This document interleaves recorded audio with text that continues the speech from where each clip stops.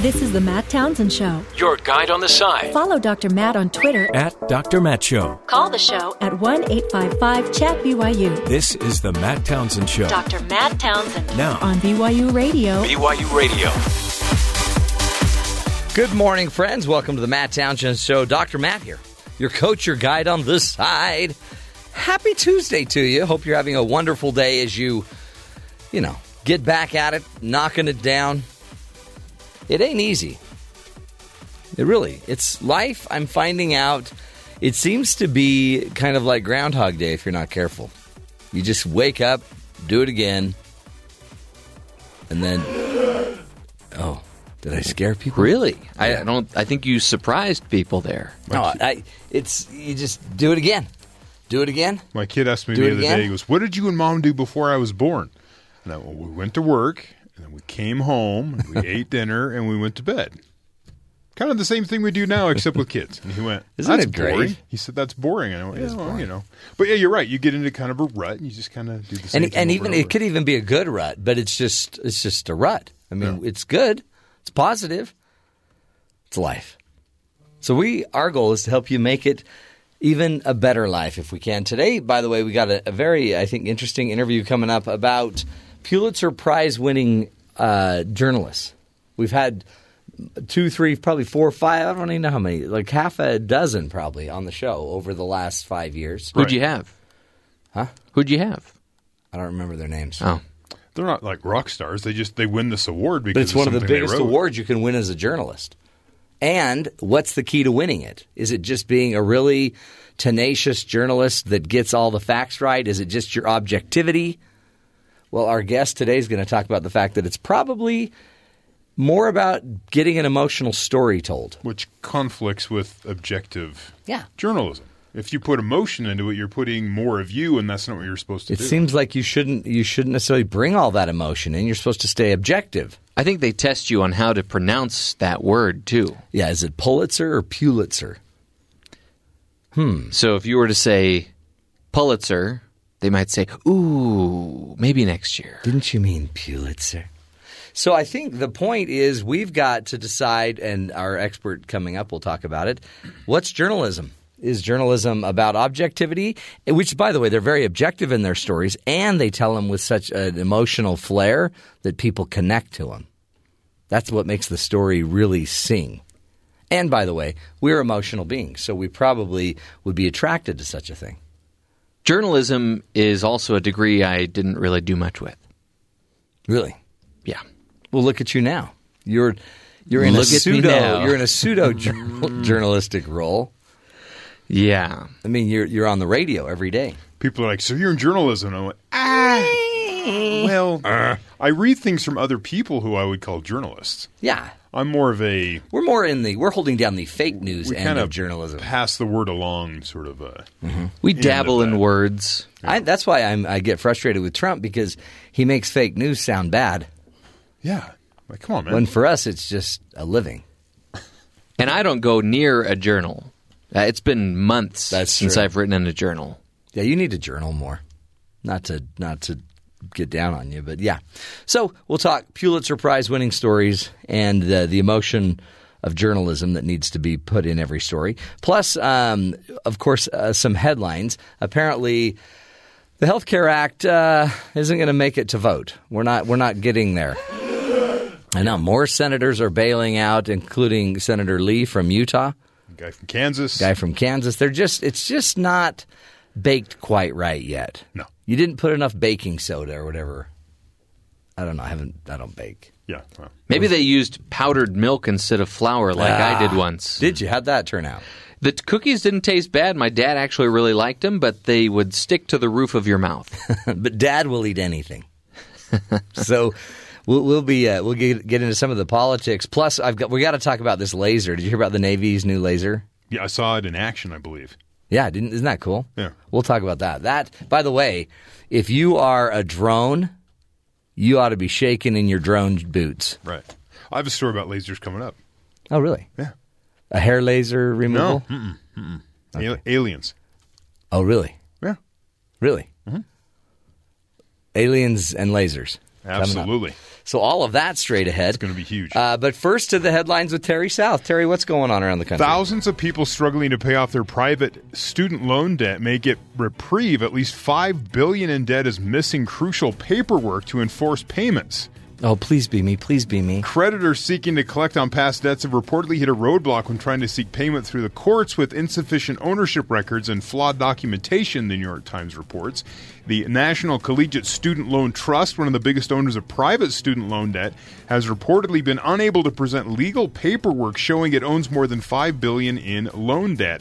The result is that many debts simply get wiped out in court. Samantha Watson, a 33-year-old mother of three, was taken to court over $31,000 in student loans, but the judge erased her debt after finding that the National Collegiate failed to establish the chain of title on the loans.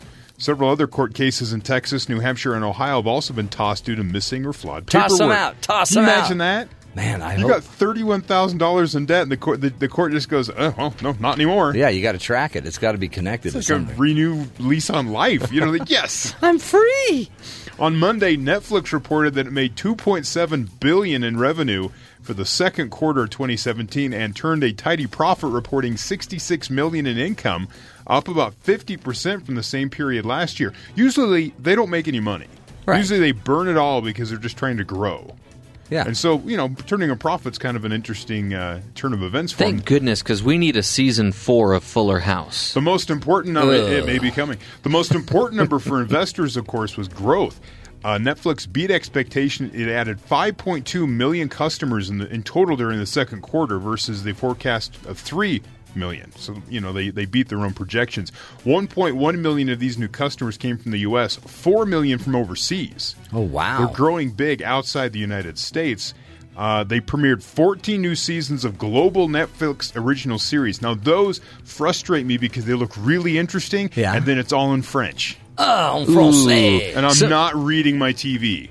Some of these countries get shows on Netflix before we do, too. Right. They have different regional What a ripoff. venues. They have 13 original comedy specials, 6 original documentaries, 2 original documentary series, 9 original feature films, and 7 seasons of original series for kids. Oh, boy. They have one, it's Puss in Boots from the Shrek. Yeah. It's kind of interactive. That sword-fighting cat? Yeah, he'll pop up and say, what should I do now? And then your kid my kid on his iPad will pick which version of the story. It's a choose-your-own adventure cool. approach. That's great. And he loves it. He sits there, I want to play that one again, So he sees it as a game, not as a show. Yeah. Now they want to take aim at the film business. The company announced that this year they will release 40 features that range from big-budget popcorn films to grassroots independent cinema. All on the service itself. See, these are more 2.5-hour movies rather than a series. Holy cow! Netflix right? is, stretching its borders. They expect to burn through $2 billion and $2.5 billion, $2 to $2.5 billion in cash this year, and they don't expect to generate any cash for many years to come. No profit. So, they're just going to burn through money. Yeah, but you don't need to make money yet. You know what that means? What? They're going to raise the price on Netflix. Oh, they have to generate funds, and that comes out of you. So money goes up. Facebook news. We all love Facebook news. They were spotted testing a new type of news feed earlier this year, one that's designed to help you discover content across the social network beyond posts from your friends and pages that you already follow. During tests, the feed was available through the Facebook app underneath whatever. Something that seemed to confuse users who didn't understand the feed's purpose. So people would stumble across it and be confused as to what all this is. Feed? Yeah. Because it's not grandma's cat. It's like actual information you could use. Now the alternative feed is showing up for users under Facebook's More menu, where it is simply named Explore Feed. So if you want to find stuff that you're not following, you just go. Okay. Hey, by the way, that's cool. Netflix got 91 Emmy nominations. That's it. 91. Yeah, they led the way. That's amazing. Big. Especially for a company that's not making any money. Right. They're doing great. Well, they made a couple million this last quarter, but they're going to, buy paper clips and be done with it. And finally, for decades, we have been listening to the skies using radio telescopes, hoping to catch a faint chatter of alien signals. Yes. But we've heard nothing. And one of the reasons might be that we're listening all wrong. The scientists behind the Search for Extraterrestrial Intelligence, SETI, Yeah. That's the project, the SETI project, now aiming to look for the telltale flashes of aliens communicating with lasers. Oh. It's a different approach to previous laser experiments, which assumed that ET would constantly be beaming signals towards us. The new laser SETI detector, currently seeking funding via Indiegogo, which is always the place you want to... Yeah, that's where you go get your funding. Get your alien detection equipment funded. They could use these flashes. The project page says now SETI experiments, whether listening for a radio transmitter or searching for high-powered laser, have assumed that ET is on the air all the time, so that whatever the instrument is pointed at, the signal will be there. Laser SETI is the first experiment to circumvent this assumption. Ooh. Laser SETI could find very short ping from anywhere in the sky. Whoa. Indeed, it could detect a laser flash as short as a millisecond or less, and one that might not repeat for days, weeks, or even longer, or ever. It's in essence a sophisticated heat beam, which we called a laser. Laser. So instead of a consistent, solid beam, it'd just be flashes they're looking for. This is scary. But of course, they need Indiegogo to make this happen. Well, yeah. I mean, you need money. So that's where I would go. Right. Indiegogo, put up your idea, then make billions. So then go identify where the space aliens We've talked are. about crowdfunding healthcare. Yeah. That was last week. And then today, crowdfunding alien detection systems. Yeah. I once knew an Indiegogo dancer. Well, I think that's different. Oh, okay. Yeah. We talk to Pluto regularly. Right. So we know there's alien life out there. Sure. He's getting bigger, too. Yeah, that Pluto's not that dwarf planet anymore. He's still a dwarf planet, but his waistband's getting bigger. He's trying to gain weight for the big weigh-in, because they weigh him in, frequently. I don't to see think if that's they're going to still... make him a real planet, though, is the problem. Well, at least maybe he'll get to fight, Mars. That'd be fun, huh? Did you hear about this robot? Do you guys think we should have robots securing our buildings? Depends. See, at BYU Broadcasting, we have an incredible force of officers that secure our building, but they're humans, so they don't get in trouble. They don't. This apparently... They do check locked doors constantly. They do. In fact, I swear one was locked in a room, but I didn't want to let him out. Oh, it's still locked. Okay, moving on. So in a building in Washington, D.C., they had a 300-pound android that was supposed to, constantly be moving around the building for security and protection and stuff. Well, apparently it fell into a fountain. Oh. Was it texting and not paying attention to where it was going? Sounds like it. Yeah, it was texting its girlfriend. Tripped over its cord. It's called the K5 machine. Which a Silicon startup, Nightscope, developed, was reportedly patrolling in Washington Harbor Complex in Georgetown when it fell down steps and landed on its side in the water. Ooh. Done. And now there's just a cute little picture of this droid kind of floating on its side in the middle of the even the basic lake. Technology that you can find in a Roomba. Yeah. He can't do that right. It's a Roomba and a garbage can. It's sad. It looks like R2-D2 without all the blue. And then it's got you can tell the other security forces or at least maintenance bailing it out of the thing. So looks like the nose cone of a rocket. Actually, I think that's the funeral. Yeah. They're burying at sea. A Viking funeral. Nice. This one person on Twitter wrote, our D.C. office building got a security robot and it drowned itself. We were promised flying cars, but instead we got suicidal robots. Maybe it's just a lousy job, and he decided he was done with it. Yeah, that's probably Not to get too dark. God, that is dark. Well, I mean, a robot than – I mean, you don't want your real security guards falling into, We probably wouldn't. Ponds. Not unless they were saving a child or something. Mm-hmm. Crazy. Maybe a better story for technology would be – the Navy's new creation of a laser weapon, basically. Like a cannon of some kind, but I don't know. But it can now bring down drones. So a drone flies near a ship. They pull out this laser cannon. You can't see anything. It doesn't look like it's doing anything, and the next thing you know, the drone will explode. This sounds eerily close to a number of James Bond films. It's exactly like a James Bond Except film. they'd superimpose some sort of red line to show the laser. That was real. You can't see anything. And the neat thing they say about it is it's as far as technology goes, you can actually make it destroy anything by just aiming it at it, and it will only destroy that. So if a motorboat's coming at you, they can aim it at the engine of the boat, and it'll basically melt the engine of the boat. What about popcorn? If you want to do your popcorn, you can set it on a light popcorn setting so you don't burn the popcorn. Do you think they just have a button like your microwave? It just says popcorn? Yeah. Nice. I think it just says 1 minute, 2 minutes. Didn't you used to do this with your toys or ants, though, in a magnifying glass? It's that. In fact, they said it's just like it has basically the same technology as a laser pointer, but at a bigger scale. Oh, wow. Except laser pointers are meant to annoy. Well, but they also apparently can burn corneas. Really? That's why it's kind of dangerous to point them at your eyeball. You didn't know that?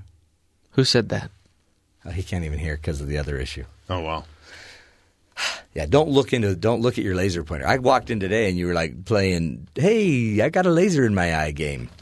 And you then stop that. And then I let you play with it, and I couldn't. For some reason, I was kind of mesmerized, and I was chasing it up the walls. And here, kitty. Yeah, so that's pretty cool. The Navy's on it. So if you have a drone that you've been playing with, just don't play anywhere near a Navy yard because they'll shoot it out of the air. And you won't even know why. It'll just come back kind of melted in 10 pieces. Ah, the Navy. They're on it! In the Navy. Okay, let's not sing. Let's take a break. When we come back, we're going to be talking about the key to Pulitzer Prize winning journalism. What is it really? Would you believe it's emotional writing? Is emotional writing what journalists do? Stick with us. Interesting insight up next.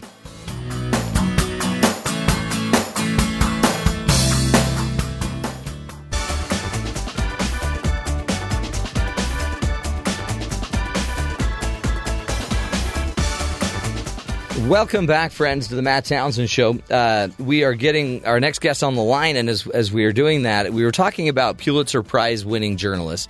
Again, I can't remember the exact number, but over like the last 5 or 6 years of the show, probably at least 5 Pulitzer Prize winners on the show. Did you speak to Roger Ebert before he passed? No, was he a Pulitzer Prize winner? Oh, yeah. Oh, yeah. But it's a really crazy question because he wrote that great movie review on that Pauly Shore movie. How do you, was it emotional? Did he use emotional writing to get it to make it happen? It's weird because we're now questioning journalism. President Trump, more than ever before, is questioning the ethics of journalism. Citing sources that are unnamed, citing leaks that have come out of the White House or other places. And so journalism's taking a beating, it seems like. And as part of the beating, it honestly feels like maybe we don't need journalists as much as we used to. I know. Because there's a weird difference that happens between, I guess, how we would classify a New York Times journalist and maybe a TMZ journalist. Clearly. But maybe TMZ wouldn't call themselves journalists, but they might. So are TMZ reporters journalists? Maybe they're gossip journalists. But I think many journalists would say don't use the J word. Don't call yourself a journalist because you haven't been trained in the ethics and the morals and the codes of journalism. You just, hide behind palm trees in L.A. You take pictures of Kardashians coming out of bars. But then there are journalists who break the rules themselves. Oh, yeah. Happens all the time. Happens all the time. And so Trump has been basically calling out people as fake journalists, fake news, fake. And that now all of a sudden a lot of the journalists are saying, hey, quit calling it fake. Like, hey. Well, when you throw it out there about 100 times, one of them's going to stick. Well, probably. And then there's a mistake with some CNN journalists that caused some problems because they were citing sources and stories that weren't necessarily legit. Then all of a sudden everybody piles on and says, see, journalism's fake. We would never do that on this show, by the way. No, we wouldn't. When we make fake news up, everyone knows it's fake. Gosh, I hope. One of the crazy things, though, I guess, that we got to figure out in journalism is what is journalism today? Is anybody with a web show or a podcast now considered journalism. Do you remember the Drudge Report? Matt Drudge became the biggest newsmaker back in Clinton's day by bringing out the Monica Lewinsky story. And he wasn't ABC, NBC, CBS. He wasn't CNN. And he brought the White House, shined a huge light on the White House in a way they just flat out didn't want it to happen. Well, I know that a lot of people in the voiceover world, for instance, say that once you get your first paid gig, or even if you're just a standard actor and you get your first paid gig, you're now a professional. That's right. You know? Yeah. Could the same thing be said about journalism, though? Once you break a story, now you're a professional. But then, all of the rags, what do they call them? All of the crazy, extreme mudslingers? Yeah, what do they call them? The ones at the grocery store. I don't even know the names anymore because tabloids. All the tabloids are all of a sudden potential journalists, right? No, I wouldn't call them journalists. Exactly. So that's the problem we run into, and then we then take it to the other side. Pulitzer Prize winning journalists, according to the guest we're getting on the phone, Karin Whal-Jorgensen, who's done some research on the subject, found out that the majority of the people that are winning the Pulitzer Prize, they're not just objectively stating fact. They're actually writing their stories on very emotional topics. Then they're teaching and stating the facts. So it's the opioid epidemic, and they'll go tell one story of a family stricken by opioids and drug addiction, and they tell it in such a moving way with all of the facts intertwined that it becomes something you want to read, and it's objective. But is it objective if you're invoking so much emotion? And some of that emotion, by the way, wouldn't necessarily be – it would be the emotion created by the journalist. So are you talking manipulation? I think what it is it's kind of the mix, the perfect mix maybe, of entertainment and journalism. Okay. So you wouldn't call it manipulation then? No. But it is still the number one prize for journalism is to be a Pulitzer Prize winner. And if you win the Pulitzer, you probably have to have some ability to entertain. And emotional writing is probably part of that. So maybe you're only a journalist if you win the Pulitzer. Well, maybe we should be calling these people entertainment journalists, like infotainment. Yeah. But then again, that's not as exciting as journalism. And remember, journalism is the fourth estate, right? Is that what we call it? The fourth branch of government are the journalists that are protecting us. So if you're going to protect our democracy, do you need to do it with a lot of emotional writing? Or just the facts, ma'am? Just the facts. See, this is you do want readers. You do want readers. You need readers. And this is the dilemma I think journalism faces, because now you have President Trump calling them all fake news. Then you have the problem with the fact that very few people are reading, or fewer people are reading than used to read the newspaper. So now you got to keep subscription rates up.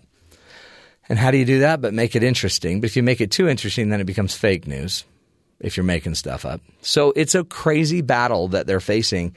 And there is probably no right way to do this. How do you handle it? And then we saw what happened with Fox News. They've led the ratings forever.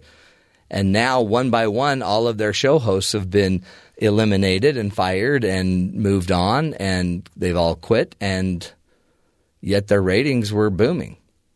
And what happens when they move to another station? Did somebody shine a spotlight on them and expose them or something? Yeah, kind of.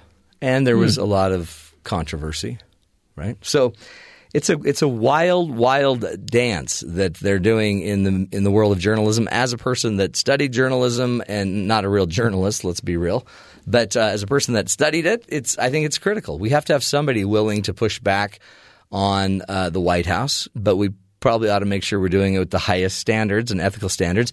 And I honestly think if people writing a story make it more engaging and emotional while still telling the facts and the truth, I think it's great, because then more people will get involved in reading the news. Do you think that they are absolutely necessary, though, when we have a system in place of checks and balances with the other two branches of government? Yeah, because they're all in cahoots. not to be negative. But yeah, they're all in cahoots. You know what I mean? Nothing gets done. Nothing gets done in Congress. So who do you believe? Then it all just depends, I guess, on your persuasion. If you tend to follow Democrats, you'll believe the Democrats. If you believe the Republicans, you believe the Republicans. But we need somebody out there that's actually getting us some of the facts. But I think we also need to be incredibly careful of the sourcing of facts, because that's too easy to say. Unknown sources or what was it? The term that they seem to love would be like unnamed sources. But the problem is those unnamed sources out of the White House could be the president sending his message out, or could be somebody that hates the president that's in his cabinet or whatever that's trying to just spread Could you just say, chaos. It's been said? One person once said this. Let's take a break. When we come back, we'll continue the journey about journalism and also Pulitzer Prize winning stories. Emotionality, is that the key to winning a Pulitzer Prize? Stick with us.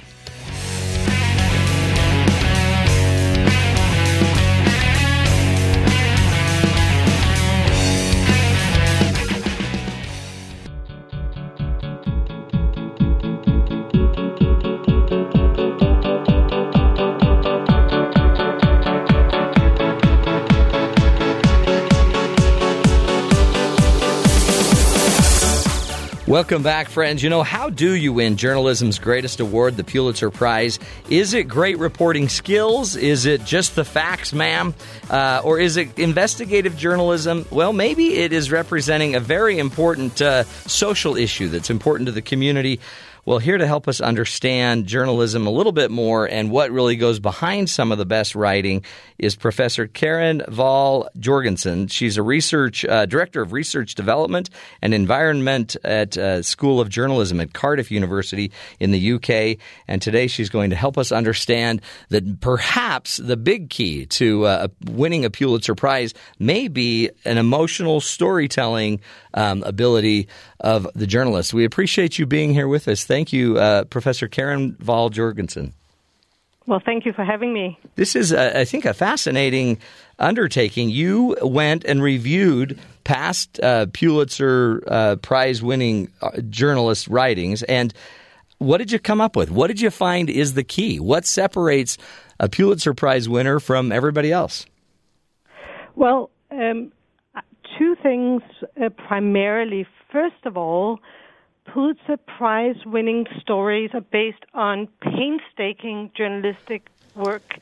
So the journalists who win these prizes often work together in teams to do very in-depth investigative research, and that is something that requires a lot of resources. So really it's a team. A lot of it's a team effort and a lot of resources to be able to get all of the research done that's necessary.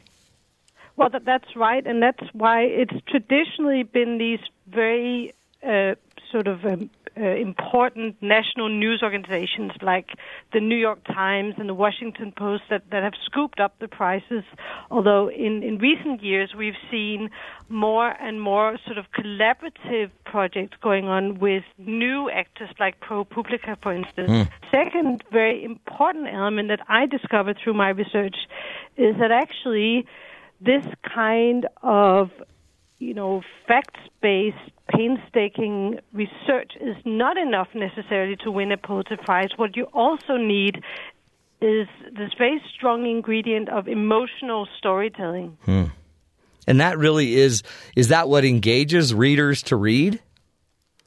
Well, it seems to be the case that in order to make these very abstract, big stories come alive, we need to be able to anchor them in the experience of actual individuals who are living through these events. Yeah.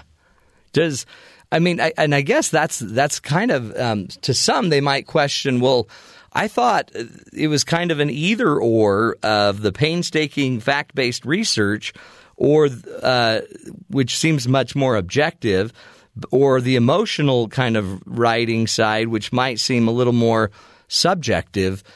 Do you see it as a problem of subjectivity if we bring in too much emotional writing? It's important important to recognize, and this is what my research has shown, that objective reporting is not necessarily mutually exclusive with actually telling emotional stories. So the sociologist Gay Tuchman wrote a very famous piece back in the 1970s where she talked about what she called the strategic ritual of objectivity in journalism. And she suggested that because objectivity is so important in quality journalism, journalists engage such as leaving out their own emotions, relying on source quotations to inject opinions, and really generally focusing on delivering the facts. But what my research has shown is that this strategic ritual of objectivity kind of coexists quite happily with what I call a strategic ritual of emotionality. And what I mean by that is that just as journalists are strategically objective in the way that they do their work, in strategic ways to actually engage their audiences. And so for me, the two coexist very happily and produce high-quality journalism that audiences are able to relate to and engage with. And I guess that is the key. I mean, it's one thing to have this strategic ritual of objectivity, and we need that. We need it to be objective and free from as much bias as possible, except it does seem like it would need to resonate with us as human beings. We're not robots. We're not automatons. We're humans, and it seems like, especially these stories about PTSD or the opioid epidemic, or just anything that really highlights a universal pain. It would be just as valuable to me to know not just that you're objective, but that you can connect to me as a human, as the reader. Well, that's absolutely right. So this kind of personalized storytelling is absolutely crucial for understanding the experience of other people who might be very, very different from us. We can often find it very difficult to understand what everyday life is like, let's say, for a veteran who's suffering from post-traumatic stress disorder, for a single mother who's relying on food stamps, or indeed for somebody who has just survived a major earthquake and has lost their home and their family. But it is through telling these stories that concretely demonstrates, what's it actually like if you are suffering from post-traumatic stress disorder. So that's like you're saying, is a way of making us connect to these universal emotions that we all experience because we've all loved and lost, and we all recognize these emotions, even if we've never had the concrete experiences that people live through and that actually shape these big events that Pulitzer Prize winning stories are often about. Yeah, no, I'm with you on that. Karin, let's take a break. Again, we're speaking with Karin Whal-Jorgensen of Cardiff University in the UK. She's walking us through some work she did there in the School of Journalism on Pulitzer Prize winning storytelling and how it is really not just about objectivity, but also emotionality is most likely to win you a Pulitzer. Stick with us, folks. This is the Matt Townsend Show, helping you see and be the good in the world. We'll be right back.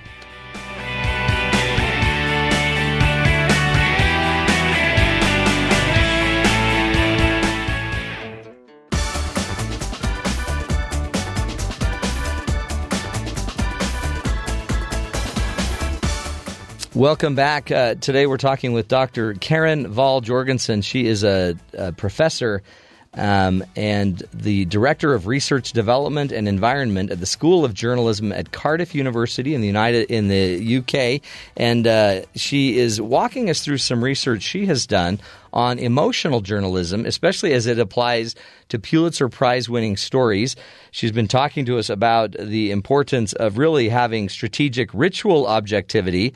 Kind of journalists need to be ritualistically objective, fact-based, quoting their sources, but they also, she suggests, want to have strategic ritual of emotionality where they have the ability to actually share the experiences of those that they're reporting on in such a way that it can connect to the hearts and minds of others. Have I got that fairly accurate, Karin? That's absolutely right, yes. Oh, we're still struggling with your phone, but the problem is it won't. It's a problem we can't necessarily fix right this second. So let me just ask you this, Karin, and see if we can make the phones work any better.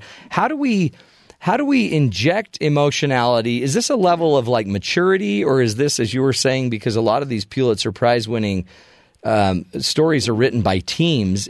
Does it help to have a team to create such a balance between emotion and objectivity? Or how does the journalist make sure that their emotion doesn't alter the facts, alter the real impact of the story?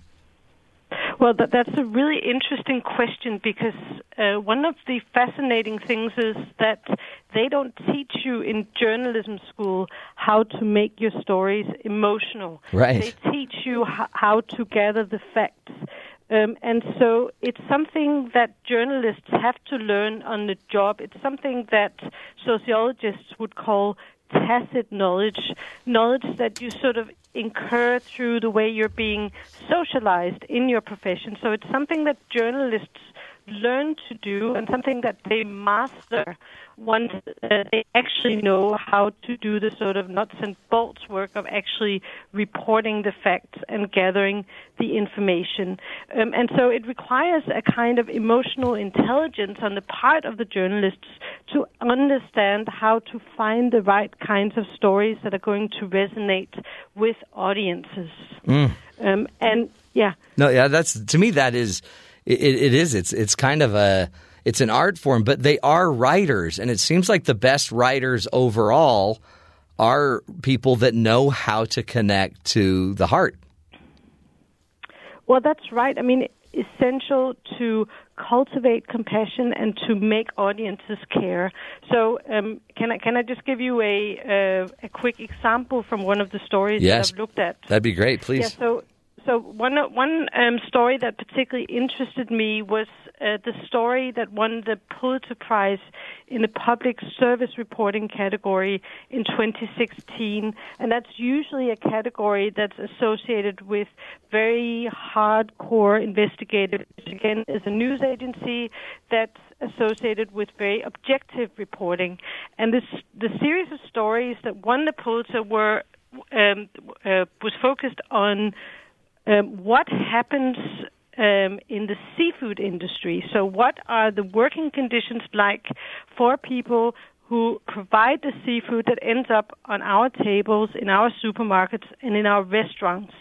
And even though this story was based on lots and lots of research, lots and lots of facts about labor conditions in the seafood industry, it actually opened with this account of the experience of slaves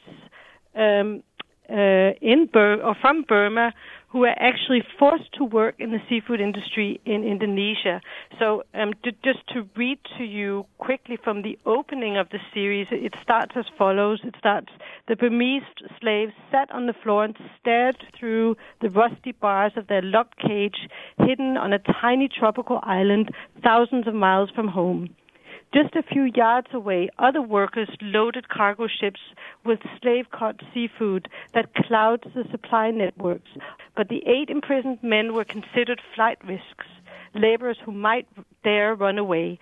They lived on a few bites of rice and curry a day in a space barely big enough to lie down, stuck until the next trawler forces them back to sea. So this is a very clear example of how you use these almost kind of novelistic stories as a way of putting audiences on the ground, of seeing what actually happens, what are the kinds of underpinning, puts us into the lived experience of these slaves working in the seafood industry, and maybe makes us think twice about having those prawns the next time we go out for a meal. Right. And it really, and you can see that it's not like it's full of so much embellishment. It's really just, like you said, helping us dial in the actual lived experience of the participant. I mean, really, I guess to create a change that is memorable, most of us would want the facts more, but more importantly, we'd want to almost go there. And it's almost, especially as a print journalist, it seems like the ability to be able to take us on the journey and be in the boats where they're holding these slaves, that really would be their job, to make sure that they get us all the way there.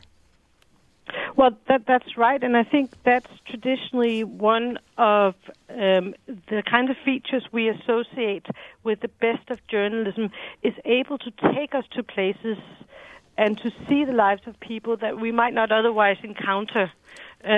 So, in a way, journalists act as the kinds of eyewitnesses on the part of the public, and the more concrete the details are able to provide us with, and the more they can sort of put us inside the minds of the people who are living through these events, the more powerful is the kind of resonance that can create with audiences. Yes, absolutely. Well, Karin, thank you. Brilliant work, I think, and a beautiful insight, I think, for all of us, especially as so many people are out there throwing out this term fake news.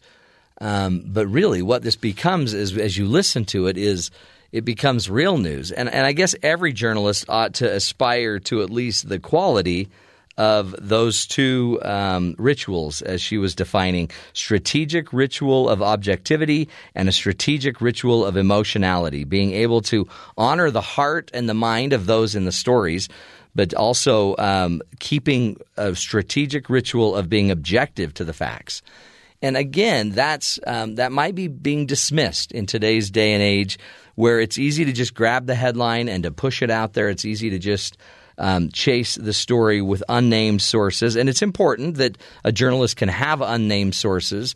But one of the things I loved in my journalistic studies was multiple sourcing, right? Get 2 or 3 or 4 sources that are saying the same thing before you report something, especially before you just throw out this term unnamed sources. I think, again, in a world where everybody is using leaks to promote their position and their agenda, especially like when you think about Washington, D.C., the leaks can be coming from anywhere and by anywhere. We've already heard examples of the White House leaking certain information intentionally, but even we've heard of the FBI Director Comey, through a friend, leaking information in order to get some parts of a story out that needed to be out. And so we know it's part of the world there, but as far as journalists go, it's critical that they double source and remain objective.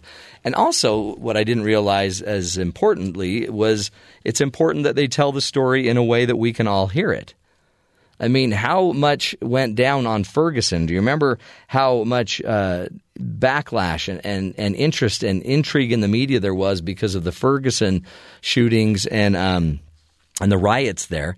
How powerful would it be to actually be able to then access some really effective writing by journalists who could take any of us into the situation and help us better understand what's going on in inner city America, what might be going on in Chicago when it comes to gang violence and deaths there, what's going on in some of the different battles that are happening over other legislation of our country or illegal immigration. There's power if we allow these journalists to let us into the minds and hearts of others. So appreciate Karin Whal-Jorgensen and her work there at Cardiff University in the UK. It's just learning, folks. That's all it is, right? No harm, no foul. We're just here to learn and figure out how we can be better consumers of the media as well. We want objectivity. We also want emotionality to take it a little deeper. Stick with us, folks. This is the Matt Townsend Show, helping you be the good in the world. That's hour number 1 of the show. We'll be back next hour. More fun straight ahead.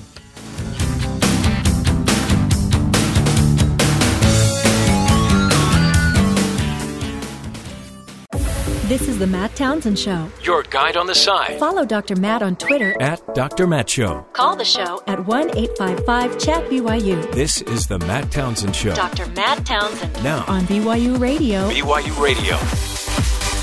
Welcome back, friends, to the Matt Townsend Show, hour number 2 of the program. If you missed hour number 1, you can go to iTunes to tune in, to Stitcher. Go to BYURadio.org. It's everywhere, folks. You're not going to want to miss it. Interesting discussion about Pulitzer Prize winners.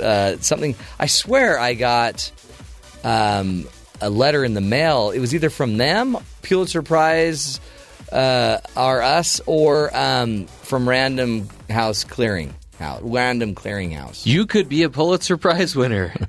Yes, you too could win a Pulitzer Prize. So today we got a great show, so much to talk about. We're going to be replaying an interview about Superbosses with Sidney Finkelstein and how to be an exceptional leader and master the flow of talent on your team. Many people have called me a Superboss.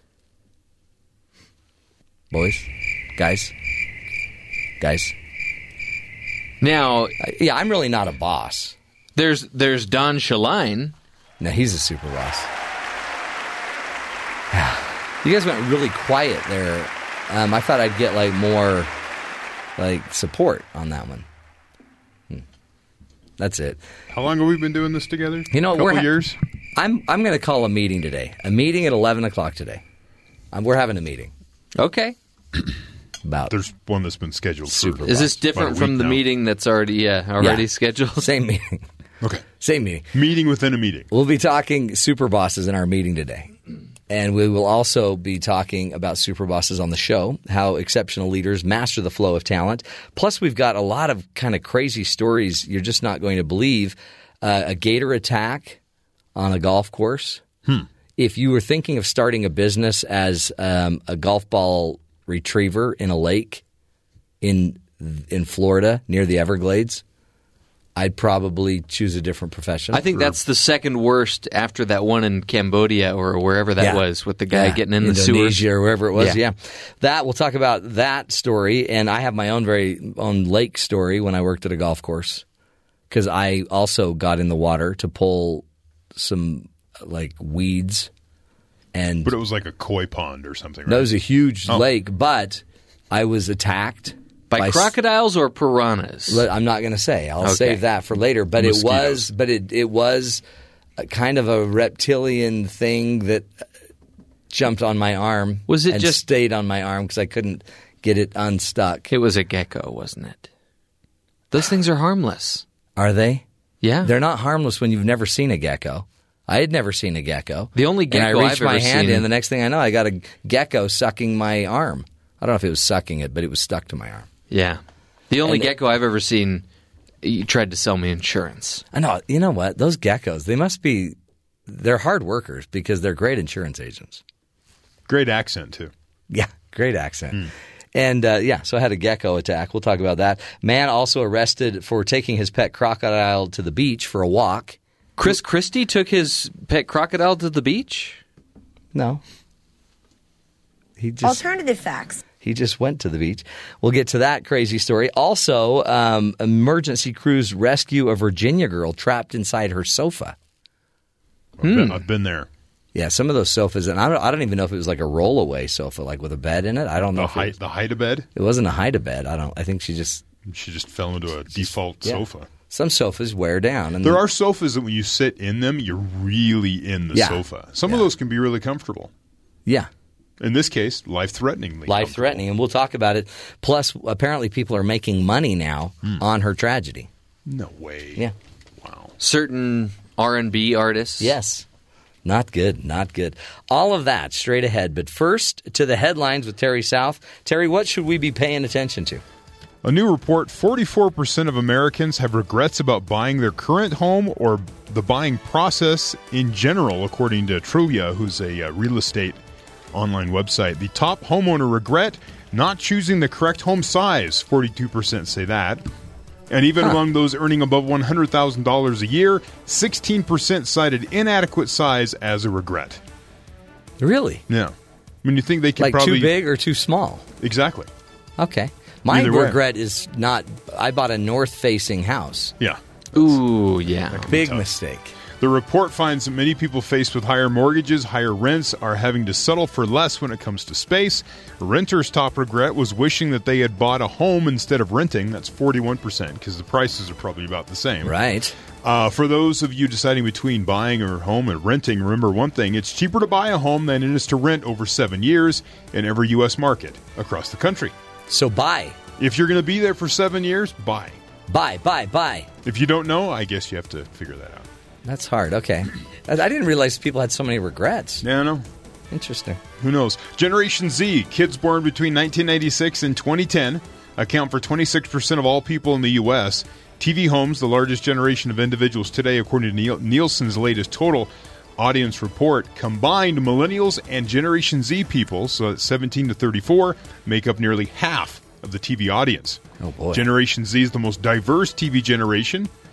And let's see here, millennials and Generation Z are watching nearly half of all TV content. So when it comes to how TV looks in the next 5, 10, 15 years, it's going to be the youngins who make all the decisions. And you older people, Matt, will have to just deal with it. Scary. Well, it's actually me too, because I'm not in this group either. So it says they're watching TV differently. Nielsen ratings, it says both generations display similar tastes for emerging technologies like multimedia and devices, but Generation Z is accessing non-linear TV on more expensive devices like smart-enabled TVs and video game consoles. Okay, yeah. The reason is because they're living at home with their parents and they have access to larger piles of money for better equipment. That's why BYU Broadcasting is on every little device you can get us on. Right. BYU Television is. That's amazing. Try to put That's us why. everywhere. So Roku, you're on every game box. You're on the everything. millennials have gone out on their own, and so it's kind of tougher. So they're doing like the Roku flash drives and stuff. Whereas the Generation Z, they're kind of still in that transition phase. So they're watching on their parents' TV. That's right. And the generation, the greatest generation, and also the baby boomers, they're still watching Andy Griffiths. Yeah, it says by comparison, the greatest generation, 71% or 71 years old or older, 8% Hispanic, 9% non-Hispanic Black when it comes to diversity. Wow. Did I ever tell you that I got to do a Nielsen survey? I got money in the mail for watching TV. It was the greatest gig ever. Really? Yeah. Did they know that you were an addict? And then I never got to do it again. They never invited me again. You ruined the ratings. In other news, Cowboy wide receiver Lucky Whitehead is asking for help in locating his pit bull Blitz after burglars took the dog and demanded $10,000 in ransom.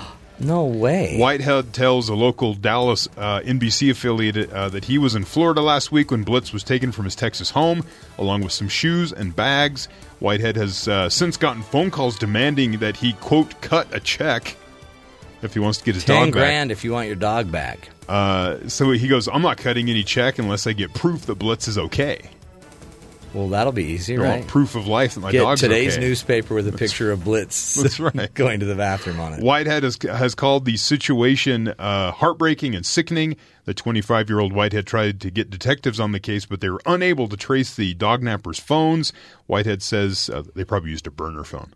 Yeah. That's what they use on TV now. Totally. They use burners all and the then time. they always have to break it in half and throw it out of the car. That's how you do it. Really dramatic like. Whitehead says he suspects the heist was an inside job, and he plans to talk to some of the people close to him. Like other dogs Could took be. him, or Probably his friends. It's probably his dog trying to raise his own money.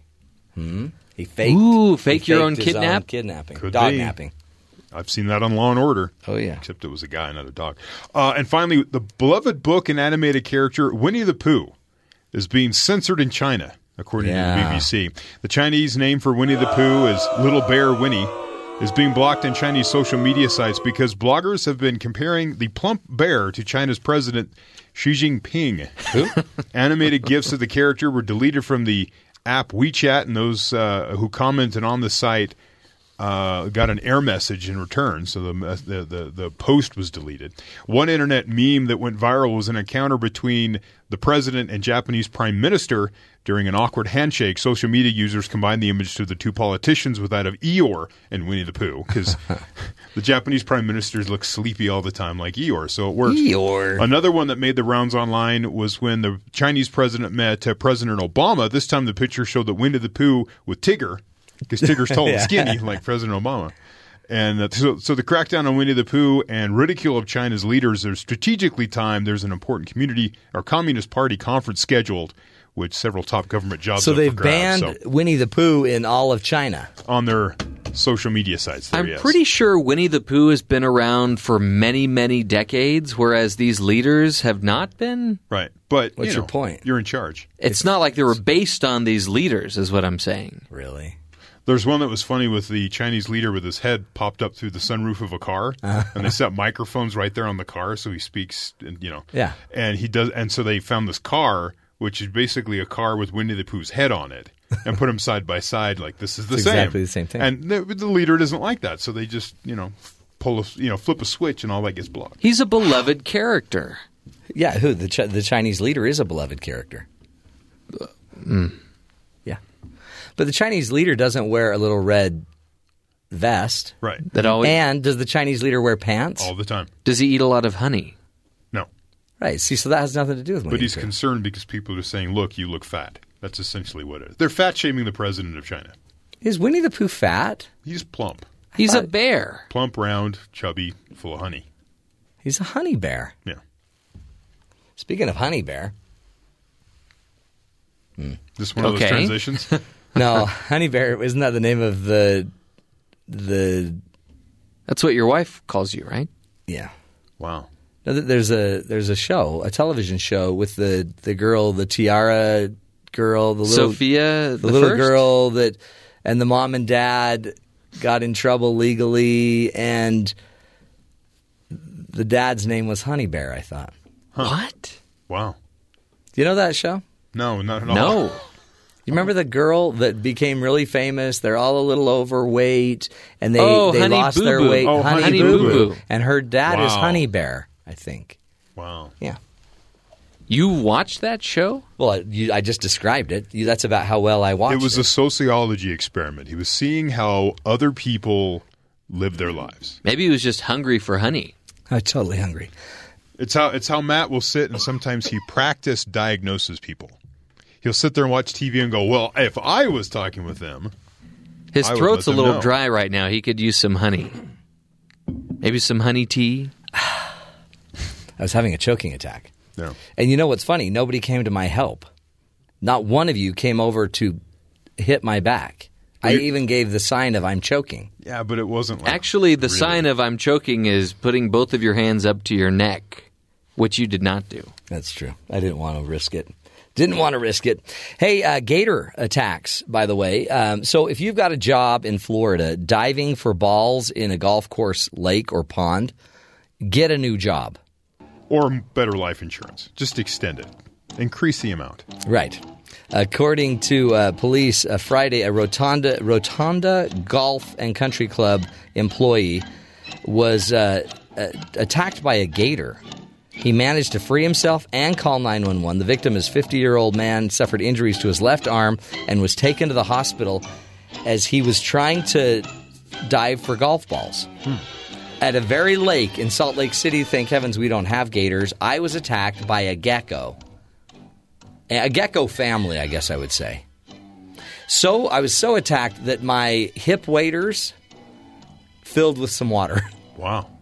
as I was trying to get a gecko off of my arm because it was stuck to my arm.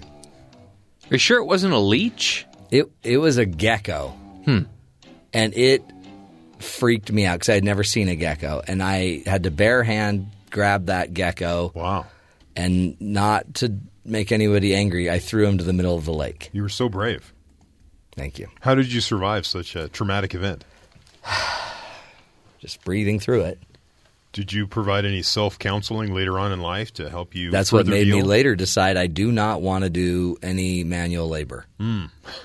And that's where I decided I needed to get some degrees because I didn't want to do Oh, okay. gecko. I hung drywall for a week. He went, This is hard work. not going to do that. This is crazy. Well, it could be worse. You may be a young woman trapped inside a sofa. If you live in Virginia, fire and other emergency crews rushed to Virginia home to free a girl from a folding couch Wednesday. It sounded like a very odd call. I wanted to see what was going on, so Fire Chief A.G. Moore showed up at the scene. He says, I've never seen anything like it. The young caller told police that another child was stuck inside of a sofa. When the chief entered the home, their sunroom. He said he saw emergency crews assessing the situation. The chief was told that 2 girls approximately 12 years of age were playing hide and seek during the game. One of the girls got folded into a sleeper sofa, so it was a sleeper sofa, not to be confused with a sleeper cell, which is different. Sleeper cell would never do that to you. No, they're much more reserved than this. Her friend was not strong enough to get the girl back out, though. So they folded the girl into the sleeper sofa, and it's a situation where those sofa beds can be awkward and heavy to begin with, the Chief Moore said. When you have a child in there, it takes a lot to pull her out with all the additional weight. And after confirming the child simply was folded into the sofa and not stuck on any metal pieces, it took emergency crews about 2 minutes to free the child. When she got out, she was fine, the chief said. But she had this hankering for a burrito. I added that. That's not true. Nice. So anyway, pretty cool story, because now you can say, hey, what'd you do this summer? And you can say, I was folded into a couch and I couldn't get out. And the fire department came and got me. And now there's an R&B artist who has created a song about this. Really? It's not about a little girl, but it's about him and his wife. He's kind of taken her story and made it his own. Holy cow. And there are like 20 different parts to this song. Can we listen to it? We've got the it? first part. We've got part 1 today. Okay, cool. Let's listen to it.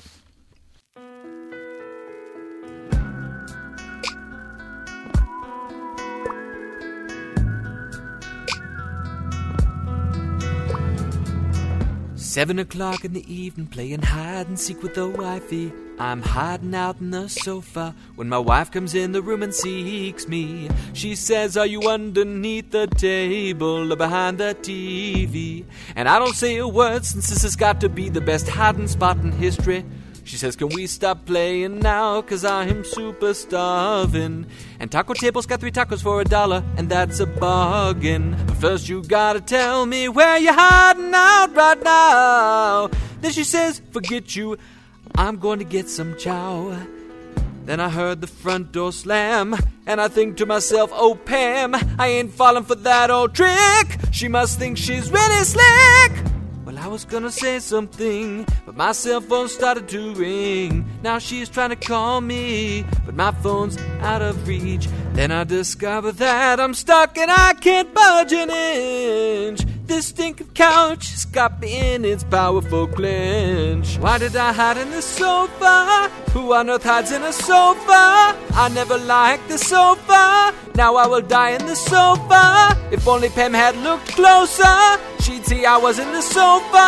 I sure hope I don't pass out, pass out, pass out, pass out, pass out, pass out, pass out.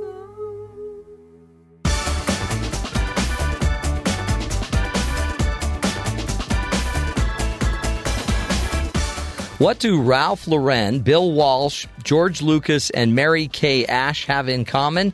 Besides being really big names in the business world and being known as exceptional leaders, there is one thing that distinguishes them from their peers. It's their ability to groom talent and train a new generation of leaders.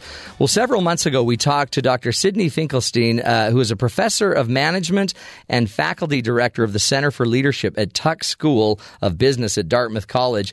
Professor Finkelstein is the author of over 20 books, including his newest book, Superbosses, where he talks about those leaders and the power of grooming great talent.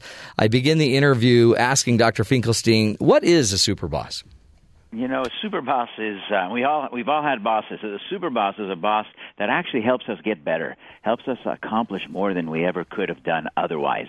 It's the ideal boss, and in the process, the boss gets better, but we get much better as well, and it accelerates our career, creates opportunities for us. Well, and right now, everybody listening, they might have a super boss. It might not be their current boss, but, I mean, somewhere in their life, they've probably run into or experienced somebody that just stretched them to be better. Yeah, and I think that's right. The more I talk to people about this idea about superbosses, the more people relate, and they always reflect back on the various bosses that everyone's had. And you know, sometimes they're good ones, sometimes they're not so good ones, and occasionally you get this super boss, this person that really helped your career and really cared enough about you to help you get better. It's a fantastic thing. What made you want to focus on this? I mean, as a business professor, you could focus on any topic. Why the Superboss? Yeah, it's a great question. I actually noticed the pattern in a couple of industries that I found really fascinating. So, for example, if you look at the NFL, and I'm a big football fan, and you look at head coaches and the trees of talent that some have talked about in the past, it turns out that Bill Walsh, the former head coach of the San Francisco 49ers, was just a giant developer of talent. You go look at many of his assistant coaches. They went on to become head coaches. In fact, this past season that just concluded in the NFL, out of the 32 head coaches, 20 came from the tree of talent of Bill Walsh. Wow. So I noticed that. I thought, wow, it's an unbelievable thing. Who else is out there? Who is doing this? And how is that happening? And that kind of got me rolling on this whole question. No, that is so true. And then it's interesting, too, because a lot of them also became super coaches, super bosses themselves, right? They've almost learned how to keep growing the talent. Yeah, that's the ideal thing. When you have that special boss that teaches you, that helps you, and then you go off and get a bigger job yourself, are you going to pay it back to others? Are you going to help them get better? And, if you have an organization loaded with people like this, you're going to win a lot more than you otherwise would. Yeah, is that not the competitive advantage? It seems like everyone can, and they do in the NFL too, for example. They can take your coach, they can pay them more, but you can't necessarily just make somebody a super boss. No, you can't. It doesn't just happen without a lot of effort. But the truth is, I think, Matt, anyone can become a super boss in any walk of life.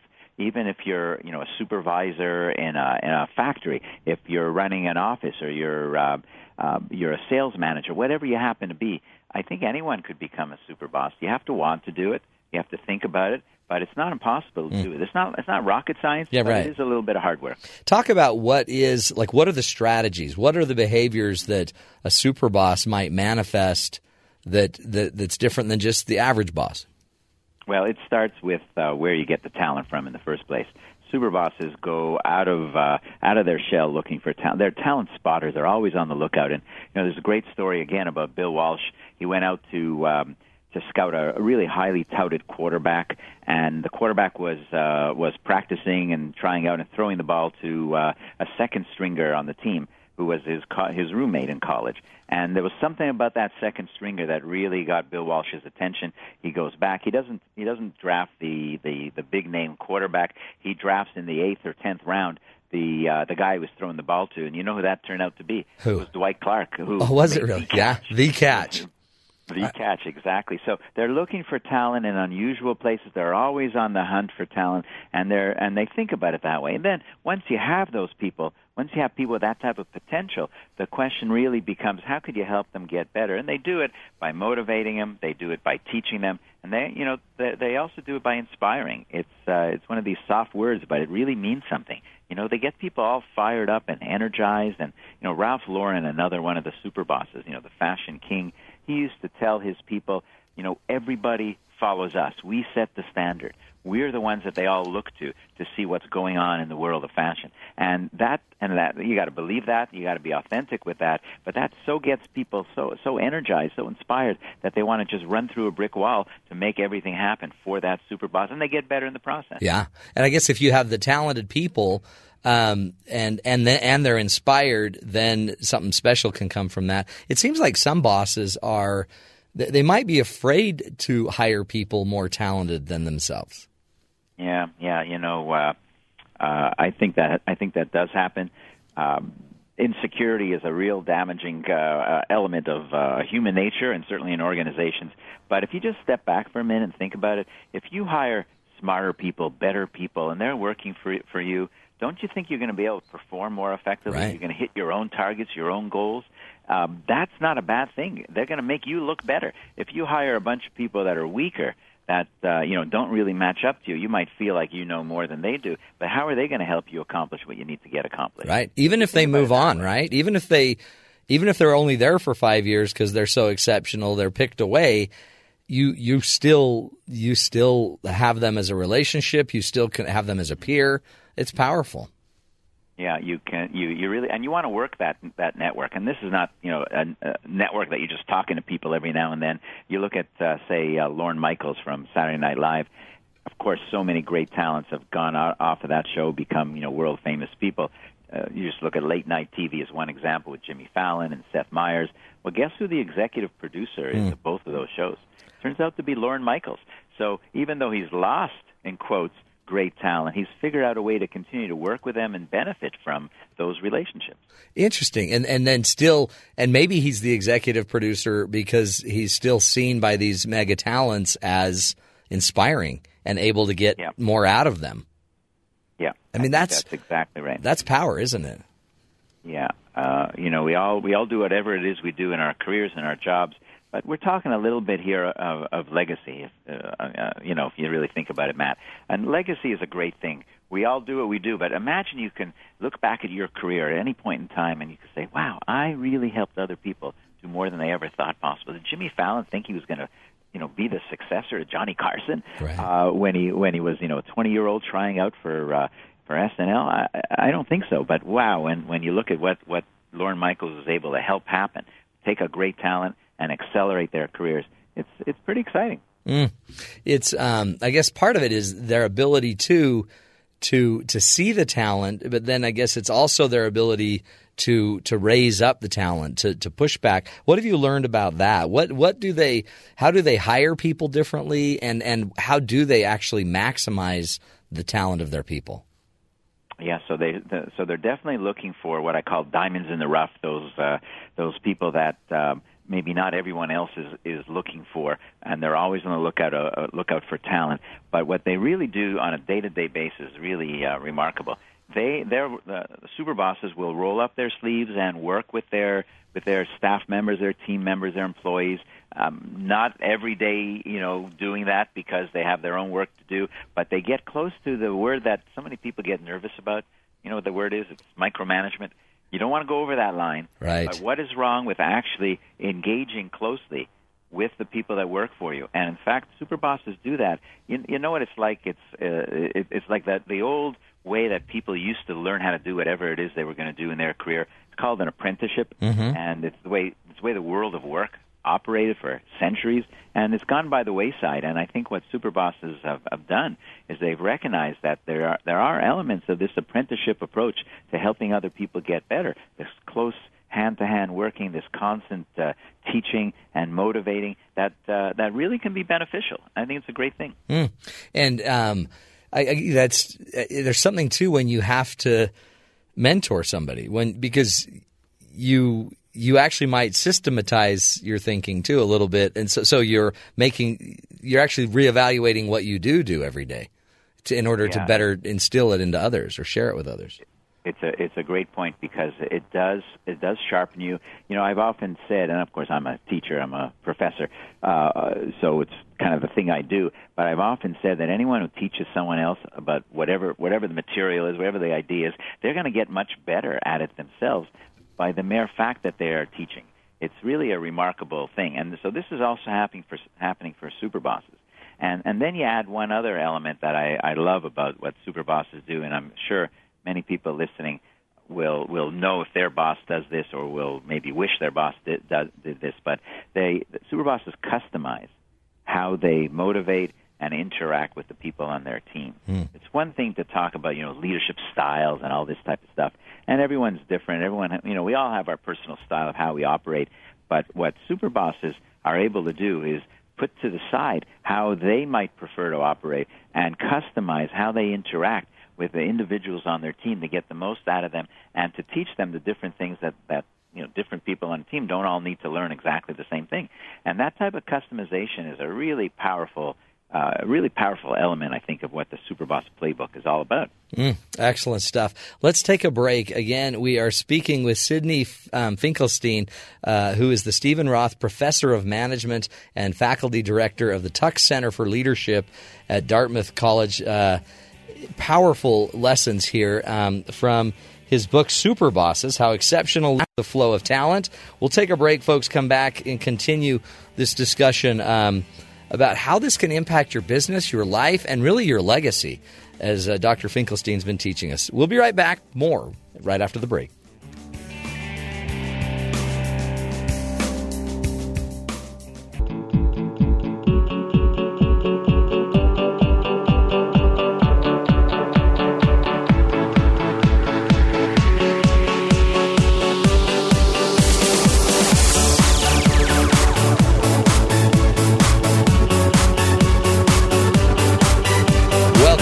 Everybody, to the Matt Townsend Show.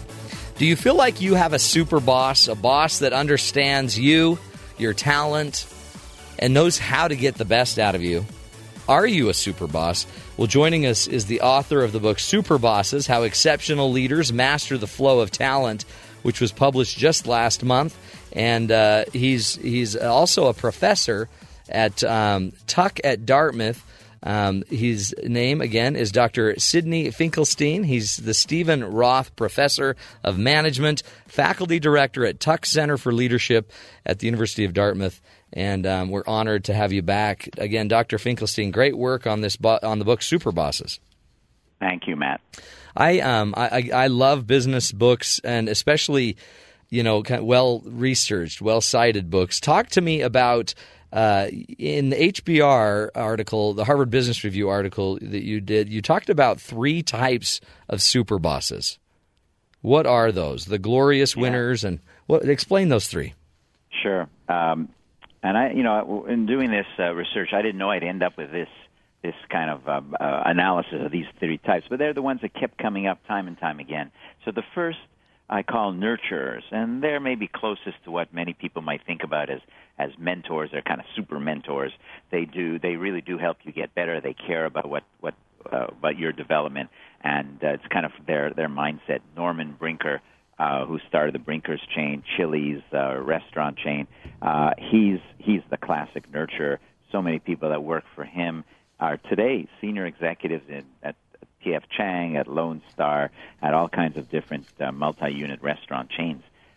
Second category is more about creative types, and I call them iconoclasts. These are people that are in creative industries in some way. Lorne Michaels, Miles Davis, even in jazz, that help other people get better as a natural kind of organic outgrowth of the work that they're doing. So they attract great people, great talent that want to work with the Lorne Michaels of the world, and they interact and they help other people get better, just in a kind of a natural type of way. And then the third type are maybe the most unusual, and I hope I could say it on the radio, but I call them glorious bastards. And they're tough. They are tough as could be. But boy, if you can survive and deal with the pressure that they put on you, the career trajectory is gigantic. And who's an example of one of the glorious type? Yeah, well, Larry Ellison, the founder and longtime CEO, now chairman of Oracle. Oh yeah, is in that category, and then, people that have worked for him, and he's got that reputation of being really, really tough. And it goes to show you, that you could be a super boss, and being a super boss doesn't mean that you're just kind of a soft touch that just cares about people. Yeah, huggy. Yeah, it's certainly possible. Nothing wrong with that. No one's going to say there's anything wrong with that. But there are other ways to get to the same place. And you look at some of the people that worked for Larry Ellison over the years, and you have Mark Benioff, who's today the CEO of Salesforce.com, and Craig Conway and Ray Lane, and a lot of superstars have come out of his management ranks. It seems like the way this is, you're describing the book, is Superboss it's you can be any type of the 3 or more maybe, but it's you need to just, I guess, care about results and care enough about and know enough about how to get it out of the people without crushing them, destroying them. Yeah, you're right. You're right. I mean, there are different ways to get to the same place in terms of your motivation, where you start, and those are these 3 categories of the glorious bastards and the iconoclasts, etc. But what was really fascinating is when you look at the details of what they do, what superbosses do, no matter what their initial motivation may have been or their style may have been, they do so many of the same things.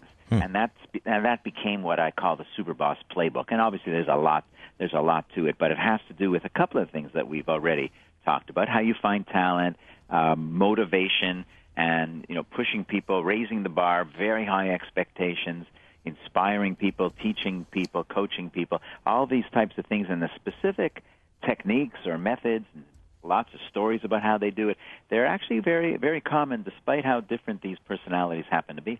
Wow. And is it, I guess adaptable is probably part of the key too, right? I mean, there's some people that you probably couldn't be a glorious bastard with, but you needed to be the nurturer with.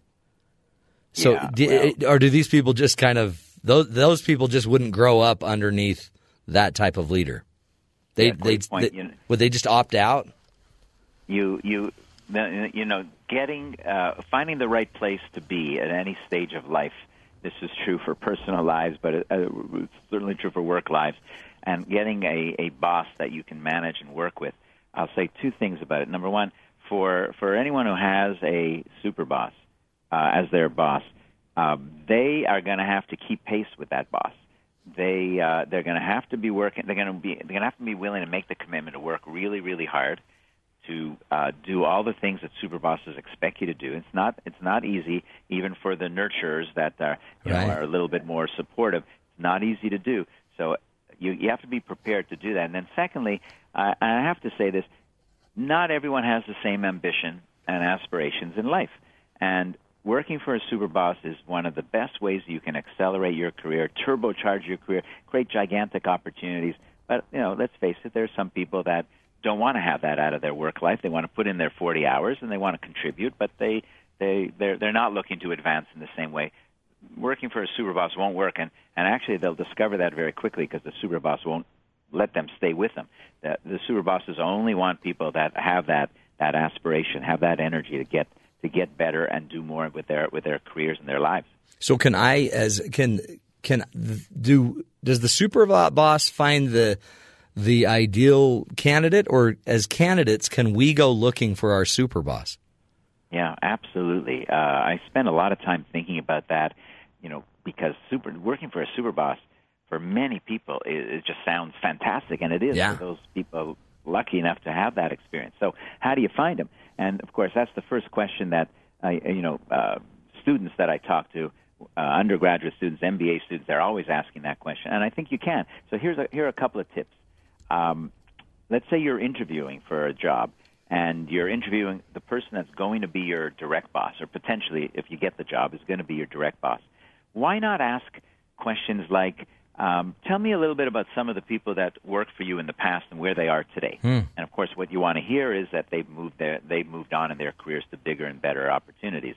Tell me how you spend. What is a typical day for you like? Most people will ask, what does a day look like for yourself in the job? But ask your boss, what does a typical day look like for you? And what you want to listen for is, if you don't want a boss that pushes herself or himself into a world where they're going meeting after meeting after meeting, totally scripted, because there's no opportunity to be a superboss if you allow other people to dominate and control your schedule. We all got meetings. We know that. They're not going to go away. But does that mean that you have to be operating in this type of totally scripted way, or is there any room for almost like freelancing as a leader, where you could walk the halls, where you could spend 5 or 10 or 20 minutes or an hour with somebody, again, rolling up your sleeves and working with them?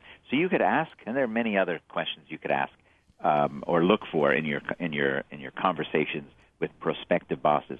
But those are a couple of examples of things you can look for. Well, the very thought that you're interviewing your boss is already a sign that you probably are a super talent, right? Because you're almost shopping which boss you want to work for, instead of when you're desperate and you don't feel like a super talent. A lot of times you'll do anything to get in. So what do you want me to be? What do you need me to be? I'll be whatever you want. But you're saying go in there, and if you're going in with talent and a willingness to work and do whatever to succeed, then interviewing your boss, that is power. It's absolutely right, but you have to communicate effectively. Yeah. You gotta ask these questions, I think, in an appropriate way, and I think the examples I just gave are they're not outrageous. You can do that as part of a conversation. But what we're really talking about here is a mindset for an individual that says, I can have a little bit more control over my life. I can accomplish whatever it is I want to accomplish in my life. And I'm going to go for it. And we know there's bumps in the roads and not everything works out. We understand that. But we also know that if you don't start with that mindset or you don't adopt that mindset, then you don't really have a chance. You got to start with something. And so I like that idea of thinking about that and interviewing your boss or your prospective boss.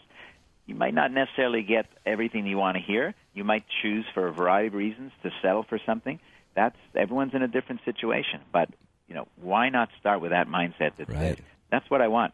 Well, and two, when you get in the company, you might see other super bosses to go to next, or to move and to negotiate your career.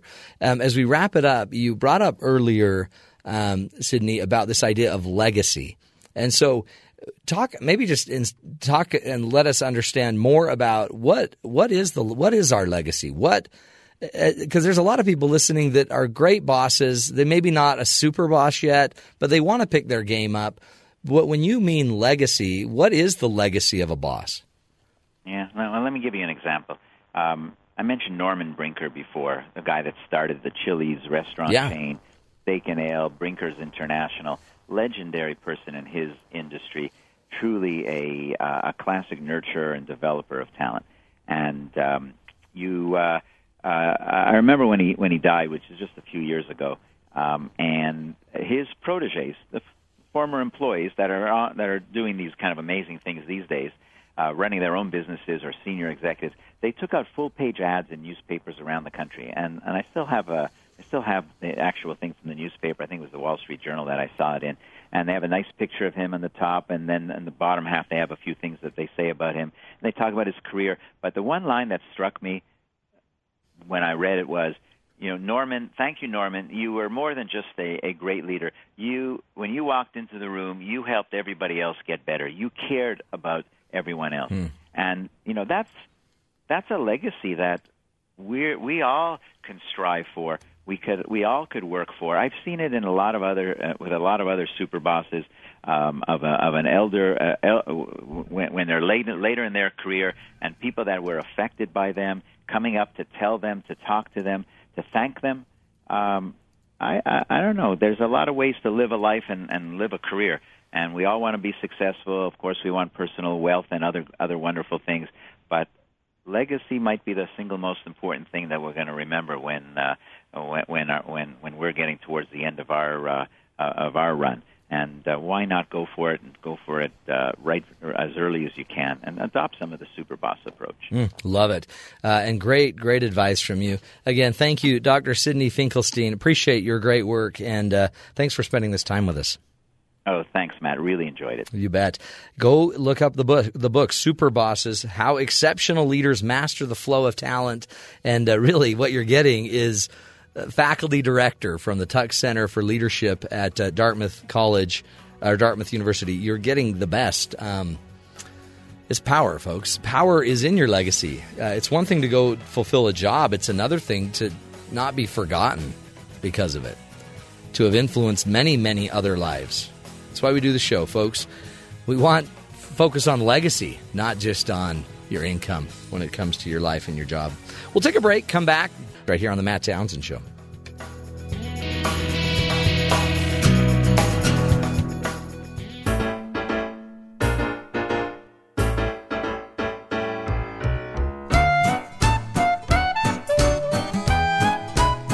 Welcome back, friends, to the Matt Townsend Show. So what do you do when you're at the beach and a giant crocodile walks down the beach on a leash with its owner? I think this is the soundtrack for that, by the way. It is. This is the number one selling CD for walking your crocodile. It's great music. Walk the croc down the block. In Russia, by the way, the reptile was kept on a leash like a dog as he walked in shallow water on the beach in Napa in Russia. He was spotted taking the animal, the dog walker, the croc walker, which he called his pet, to the beach where children played by the shore. Despite the species' fearsome reputation and links to hundreds of potentially dangerous attacks each year, it showed no sign of aggression. It was a very docile crocodile. It's perfect alliteration. No adults in the resort town of Anapa, Russia, appear to be concerned by the antics. The owner was promptly arrested after the video went viral, and his identity has not been revealed. He allegedly was keeping the croc in a tiny aquarium in his home and using it to make money. The crocodile has now been given to the zoo. Oh. It's sad because when you're kept in a tiny little aquarium, you got to stretch your little croc legs. Oh, yeah. I mean, they're not long anyway, but if you don't stretch them... You're never going to build up the muscle that That's you right. need in those little stubs. So you decide to harness up your alligator or your crocodile, and then you take it out for a walk. Like, do you start just walking it down your stairs of your apartment and then walk through town, and then, or do you take them in your car to the beach? You know, I just had this weird image in my mind of like having a crocodile bite the end of a rope and you using the crocodile as kind of like a wakeboard. Dude, like surfing on it. Yeah. I don't think he surfed on it because then PETA would be involved. Other groups would be involved. Yeah. He was just trying to give his croc some love, you know. And now the next thing you know, he's in jail and the croc is also in jail at the zoo. Well, don't punish the crocodile. What did the croc do? I mean, come on. That's why I like catch and release, where you just release the croc. On the beach with all the children? Yeah. Let him fend for himself. Or, you know, let him play in the Gator Ball League. Yeah. That's, for some reason, when I invented that, I thought it would take off more. It's really not going anywhere. It's crazy.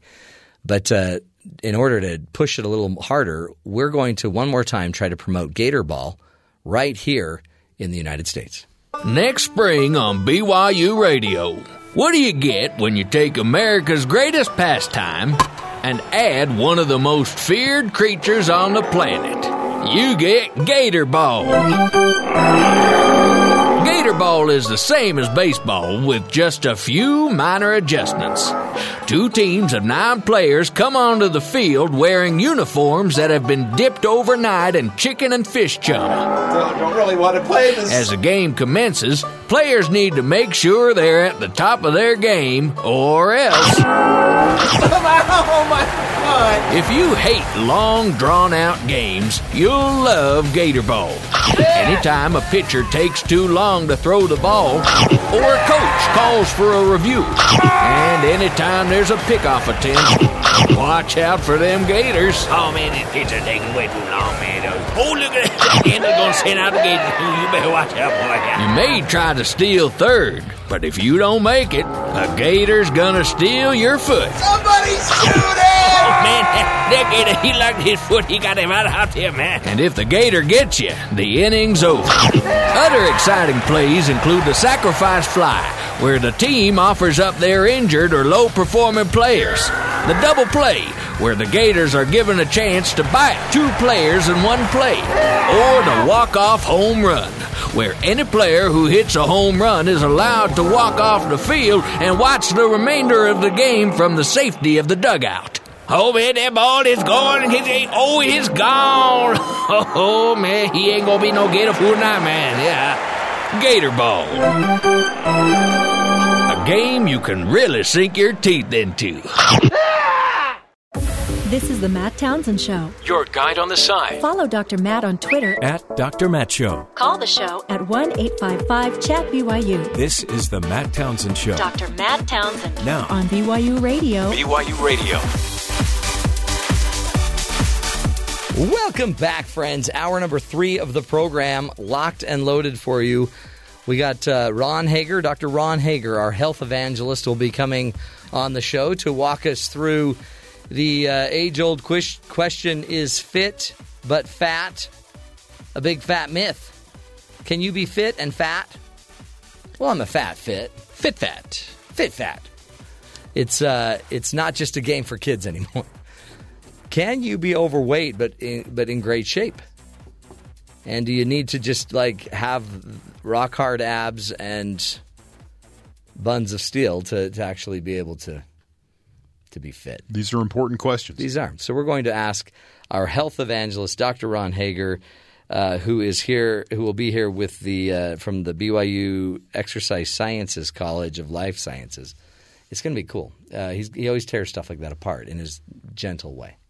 And the article we found had all these research references. And I mean, it was kind of a goofy topic. Is fat butt fit a big fat myth? Kind of a fun topic, but it actually got into some actual numbers and some statistics. And then he has a whole other avalanche of information that he sent me that I included. But I'm like, because we've heard stories about like running marathons isn't good for your health, or certain things that super fit people do that aren't necessarily, helping their health long term. Yeah. Or their joints anyway. Yeah. So do you have your arsenal of unhealthy foods to talk about as he comes in? Not today. I could not find any normally, Oreos or candy or any sort of sugar to talk about. So. Yeah, normally you like to throw them in a little bit of a spin. It's fun. I'll read it and kind of glance up as he's waiting here in the room, and he just kind of shakes his head at me, and I kind of get I feel good that way. Yeah. I've been validated. It's kind of passive-aggressive. A little bit. With food. It's you have a little passive-aggressive food. He doesn't like sugar. I'm going to specifically talk about sugar. I had somebody the other day say, I'm sorry, I can't partake of that candy because I'm on a sugar diet. Yeah. And then I just started laughing. Like, really? And then I ate it in a very kind of sultry, kind of sensuous way. That's rude. And he actually... Creepy. Yeah. He was kind of grossed out and he walked away. Yeah. And it's also kind of rude. You're like in your face, sugar. Mm-hmm. When he's purposely trying to better himself without sugar. I was trying to strengthen his character. You could be a friend. His will. And just abstain until you're away from him and then eat your sugar like you normally do.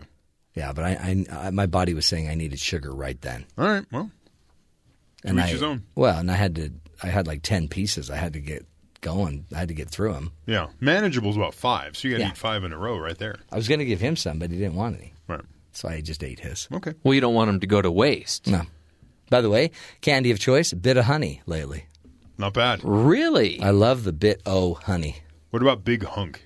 Mm-hmm. Yes, I am. It's got like some nougat in there. Oh. I love a big hunk followed immediately by a trip to the dentist. Yeah, an emergency trip. I only eat a big hunk in the lobby of my dentist office, because just in case. What about a Charleston Chew? Haven't had any of those since the 70s. Those are good. I like those. Stephen Wright says he'll eat an entire case of Oreos because his dental hygienist is attractive. Really? What about sugar daddies? I like to pay my own way. Okay, well, it's candy, but I don't want anyone else paying my bills. Right. You can't go wrong with a good old Reese's peanut butter cup. But you have to get the right one. Not the regular size, not the little cuplets. No, you got to get the little cups. Really? The little cups, not the ones not the tiny ones that come without the wrapper. You got to get the mini ones. Okay. Now why? It's the perfect proportion of chocolate to peanut butter. Somebody's thought about this. They cracked it. They cracked it. All right. Well, we'll bring all that up with Dr. Ron. Ask him about Chick-O-Stick. Chick-O-Stick? Oh, that sounds wonderful. It's a stick-like candy confection that tastes like chicken. Oh, it's candy? Yeah. Ooh, why would you want candy that tastes like chicken? I've never understood that candy, but it's always there on the candy aisle. Chick-O-Stick. Right, Chick-O-Stick. It's at the bottom. It's one of those lesser-known, lesser-appreciated candies. Lesser purchased? Yeah. You Chick-O-Stick. You Chick-O-Stick. Your mom's a Chick-O-Stick. What? Okay, so we'll get to all of that fun with Dr. Ron Hager, our health evangelist. Plus, we're going to talk about what you do when a moose chases you on a golf course. Do not play dead. Don't play dead. Now, what we do now with bears... Just play through. Yeah. Just yell 4 and start running. I've had a moose on the loose near me, and it's terrifying. With its huge rack of antlers, and it just came crashing through the trees. Trees were exploding. It was scary. Moose on the Loose, I think that's the sequel to Nuns on the Run. Yeah. It's a really good movie. So we'll talk about what you do when you're being chased on the golf course by a moose. And again, don't play dead. That's probably not – that's old school. Now you fight like a man. You do what you can. But whatever you do, keep moving. We'll get to that. Plus also 3 people charged in a burglary of a car wash caught with about 100 pounds of quarters. Ooh. Can you imagine? How do you get a quick getaway with that many quarters? Well, and how do you keep your pants up with the 100 pounds of quarters? They're already sagging anyway. In your jeans, right? It ain't pretty, folks. We'll get to all that fun. Plus, of course, BYU Sports Nation will be straight ahead, and we'll talk about what is going to be on their show today. And a hero story, all that ahead. But first to the headlines with Terry South. Terry, what's going on around the country? The majority of Americans are concerned that the U.S. could become involved in a major war at some point in the next 4 years. A grim new NBC News survey, a poll that has found that overwhelming 76% answered that they are worried about impending war, up from 66% who said they were fearful of a major conflict when the same question was asked in February. Americans believe a number of different nations could pose the greatest immediate threat, although North Korea emerged as the most probable option at 41%. Americans also fear conflict with the Islamic State at 28% and Russia at 18%. So we're going to war. Wow. At least that's what people think. War doesn't seem like it's not a good time for war for us. No. I feel like Yeah, let's not organize any wars. Maybe next spring. That'll be maybe. Let's see. Let's see how the winter goes. Okay. Man. It seemed like a grim topic for a polling data there. And it came from NBC News and SurveyMonkey. So. Oh, yeah. So, yeah. Yeah. Subprime auto loans are on the rise, which the same easy loans and quick defaults that marked America's mortgage market before the financial crisis, Bloomberg reports. While no one suggests this will lead to another economic collapse, primarily because auto subprime remains much smaller than mortgage subprime. The financial risks are being spread out in similar manner. Moreover, it shows consumer and bankers haven't learned from past mistakes. So the habits that tanked our economy in 2008 are being repeated, but with cars this time. You guys. 2009, 2.5 billion new subprime auto bonds were sold. 2013, U.S. car sales began to soar. 2016, 26 billion new subprime auto bonds were sold. So 2009, it was 2.5 billion new subprime auto, right? Yeah. 2016, it's 26 billion. So 2.5 billion in 2009, Man. 26 billion last year. And these are subprime auto loans, meaning there's no confidence that people are going to pay back the loan. Yeah, we got a problem here, Bueller. So it says the partnership between Fiat Chrysler and Sandler Bank has made them kings of the subprime auto market, has gotten Sandler into some legal problems. Bloomberg went through court documents and findings to find that Sandler vetted income of borrowers fewer than once for every 10 loans. So vetting their income, their ability to pay back the loan, they only looked into it 1 out of every 10 applicants for a loan, which were packaged into $1 billion bonds. It took all of these questionable loans and threw them down the road. Yeah, just the same thing they did with the home mortgages. Right. It says it's also easy for dealers to find ways to approve low-income borrowers for auto loans that aren't too much for them. On top of that, or they are too much for them. They can't pay these back. On top of that, Wall Street rewards these risky activities. So it's all the same stuff again. Plus, we have student loans out there that people can't pay. Holy cow. O.J. Simpson back in the courtroom this week for a televised court ruling that will decide his freedom. This time, Simpson is up for parole for the armed robbery and kidnapping case that kept him locked up in Nevada since 2008. The hearing will be broadcast live, 1 p.m. Eastern on Thursday. ESPN's going to go wall-to-wall. All the news coverage is going to go wall-to-wall. Are you serious? Of course. Come on. Well, it's not like the White Wise is going to broadcast anything live. That's true. They're not doing that. All that's going to be, you'll hear the audio after the press conference is over ratings. there. So it used to be, remember, that was the big thing.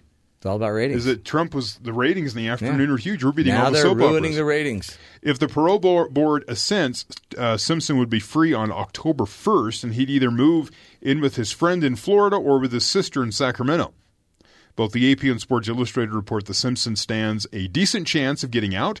Apparently the guards at the prison don't call him the Juice. They call him Norberg. Norberg? Who's his character from the Naked Gun movies. Oh, Nordberg. Yeah. And, maybe they'll let him out so that he can make another one. He also has a job in prison. What? He keeps all the gym equipment clean. Oh, he's a gym rat. He's the gym guy. He cleans the squat racks.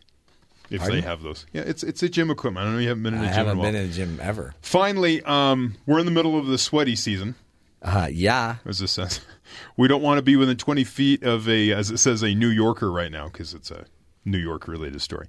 I guess they might be stinky. Well, New Yorkers don't sweat more than anyone else. Yeah, so really humid, really, really sweaty. Well, you'd think you'd be more like Louisiana. Yeah. That's hot. So as The Guardian reports, the Kunkan body system launched last Thursday. Kunkan. C-U-N-K-U-N or K-U-N-K-U-N. So Kunkan. Kunkan?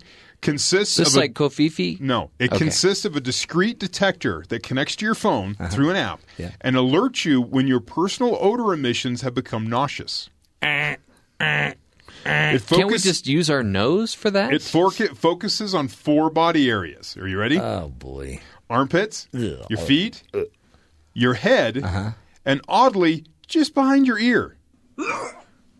Ooh, Jeff, you okay? Really? Yeah. So you just put it back there and then press a test button. And then your phone will tell you if you stink. You smell delicious. Have you ever considered how the backs of your ears smell? No. Apparently they're going to let you know. Boy, are we that bored? The people that make the Kunkan body system, claim to detect sweaty stink, so-called middle fat odors, and what the Japanese call karushu or something. This roughly might be described as old people smell. Oh no!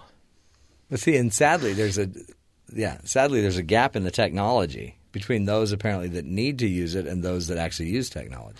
The writer here asks, what happens if you get a stinky notification and you're heading into a job interview? What do? Axe body spray. Is it you just have one of those on hand? I carry a can. Do in my as back the teenagers pocket. do. That's right. It's unclear whether this device will be available to improve the stink of the American society. Yeah. Does it do feet? Did it say feet?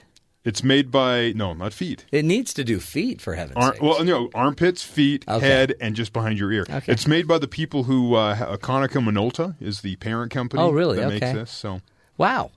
It'll Again, retail something you didn't even know you needed, but you need it. About $265 a piece. Yeah. And it'll tell you if you have smelly ears, apparently. Wow. Unbelievable. Luckily, as we go to break, we have one of our great sponsors on the show. It's an insurance company that helps if you have too many odors in your home, you can actually insure against it. We here at Allstink believe in the importance of protecting your most valuable asset, your family. And that means protecting your most valuable sense, your sense of smell. That's why Allstink offers offensive comprehensive insurance. Now, what exactly does offensive comprehensive insurance cover? Well, let's say Aunt Edna stops by for a visit and removes her shoes. Believe it or not, the lingering bouquet from Aunt Edna's funky feet is covered. Or how about when it's April Fool's Day and your old college roommate sneaks in and hides an open can of tuna fish in your vent that you don't find for 2 weeks? And that fishy foulness is covered. And if you've always been a stinky person yourself, go ahead and purchase our package anyway, because Offensive Comprehensive also covers pre-existing conditions. If you're still unsure as to what this insurance covers, just remember, if it's offensive, we cover it. Allstink's Offensive Comprehensive Insurance, for when life stinks.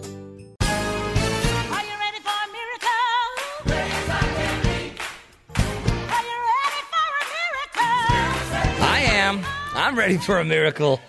Who better to help us bring that miracle in than the health evangelist? I was going to call you Pastor Ron. But Dr. Ron Hager is an associate professor of exercise sciences in the College of Life Sciences here at BYU.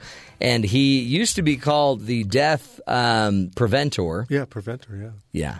And then we just thought, let's just maybe call him the health evangelist, because you don't necessarily decide who lives and who dies. No, I don't. At least I didn't. I try. I mean, sometimes in my mind, I'm kind of playing that out, but it never really happens. It doesn't. Yeah, it doesn't always play out that way. Right. So, Ron, we gave Ron a little curveball where we sent him an article that was in the Huffington Post. It was about some research being done about obesity, but really the question is fat but fit a big fat myth?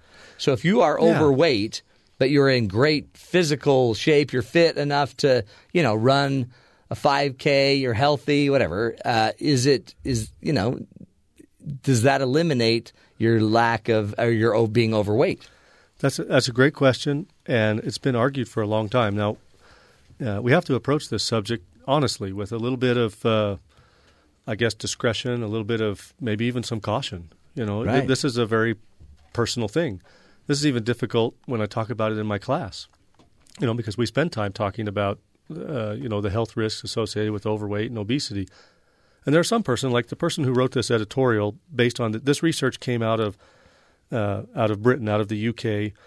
It was a prospective cohort study, so it looked at a large group of people. I think it was like over 3 million people or something like that. Followed them, for many years, and looked at their risk of developing diabetes or having a heart attack or dying from cardiovascular disease or having a stroke.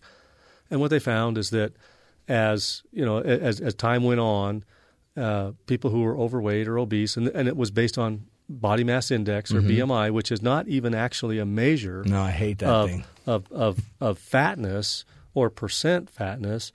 It's just essentially it's a ratio of height to weight, and at an individual level, it may or may not be very accurate. Right. A person, for example, could be a bodybuilder, very muscular and very lean, and have actually a BMI that would put them in the obese category, but they're obviously not obese. I mean, they're lean, they're ripped, So at an individual level, it may not be accurate, it may not apply, but at a population level, where the bodybuilder is kind of the rare exception, in a population, it works pretty well. It's a metric, yeah, it actually works pretty well. So in this research, they used BMI, and they found that over time, people who were overweight or obese had higher risk of disease. Now, the person that wrote this little editorial, it was an article published in what's called the UK media.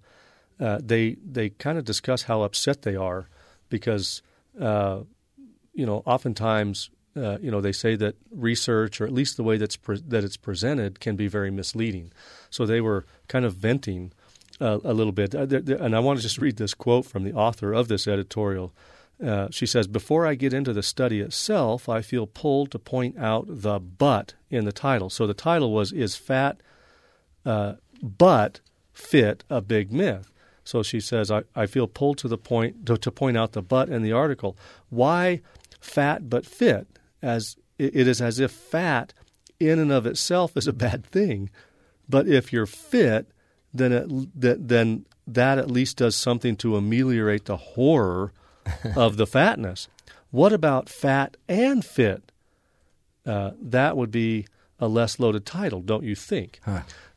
Now, and she's just kind of arguing, semantics here. She's just saying, why not use and instead, fat and fit instead of fat but fit. And I just want to point that. I just want to talk about that for a second. And again, with sensitivity. Now, and the reason you have to be sensitive in this is because when a person is overweight or obese, no matter what standard you want to use, it's something that can be seen, right? It's if a person has high blood pressure, high cholesterol, nobody knows. Yeah, you don't walk around the street, and you can't see a lot of high blood pressure, or a lot of high cholesterol, or even a lot of diabetes, right, for that matter. But being overweight or obese is pretty hard to disguise. And you could you could be discriminated against. Sure, yeah. Sure. And the author argues for that too. But let's just think about this: is fat but fit? Okay, so the but there is indicating that you can offset the fatness, as she says, the horror of the fatness with fitness. Yeah, and and there is some truth to that, but you have to be careful that you're not just looking for ways to justify, or to rationalize. Right. And I think that's a big key here. Because there's also there's body types. Sure. And we don't want to say that everybody on Earth that's healthy, looks like a swimsuit model. No, certainly not. There are lean people who are extremely unhealthy and prone to disease. Right. There are overweight people, obese people who are relatively speaking, are very healthy, and their risk of disease is actually decreased. Right. But the point, I guess the point I want to make is, being overweight. I mean, okay, there are what are called health-related components of fitness. Mm-hmm. Things like cardiovascular endurance, things like muscular strength.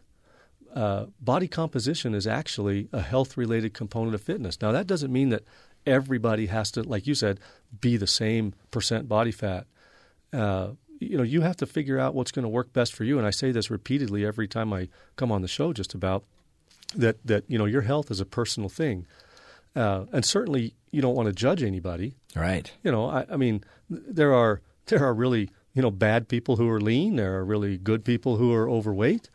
So there is discrimination. That is known, and the author brings that point out. She says there's problems with this research. One is it's correlational research, and a lot of epidemiological research is. But one of the strengths of correlational research in epidemiology is that you're looking at massive amounts of people, oftentimes over decades. Yeah. Okay. Now, certainly you can't control for everything, and she makes that point too. She says that did they control for fitness? Did they control for weight discrimination? Because maybe so what this means is that maybe if a person's overweight, they're being discriminated against, and that's what's causing the ill health outcomes, not the actual overweight. Interesting. Yeah. And so you do have to control for those things.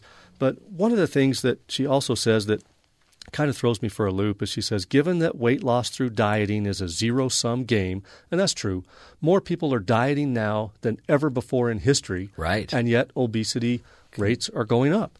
And she says, given that there's no objective scientific proof that excess weight causes ill health, what next? And so she says there's no objective scientific proof. It seems counter to that. Yeah, so let me just go back real quick to this idea of, the word but. I brought in a little what's called a stereograph. This comes from an article by Ralph Paffenbarger. He's an epidemiologist. He looked a lot at fitness. Mm-hmm.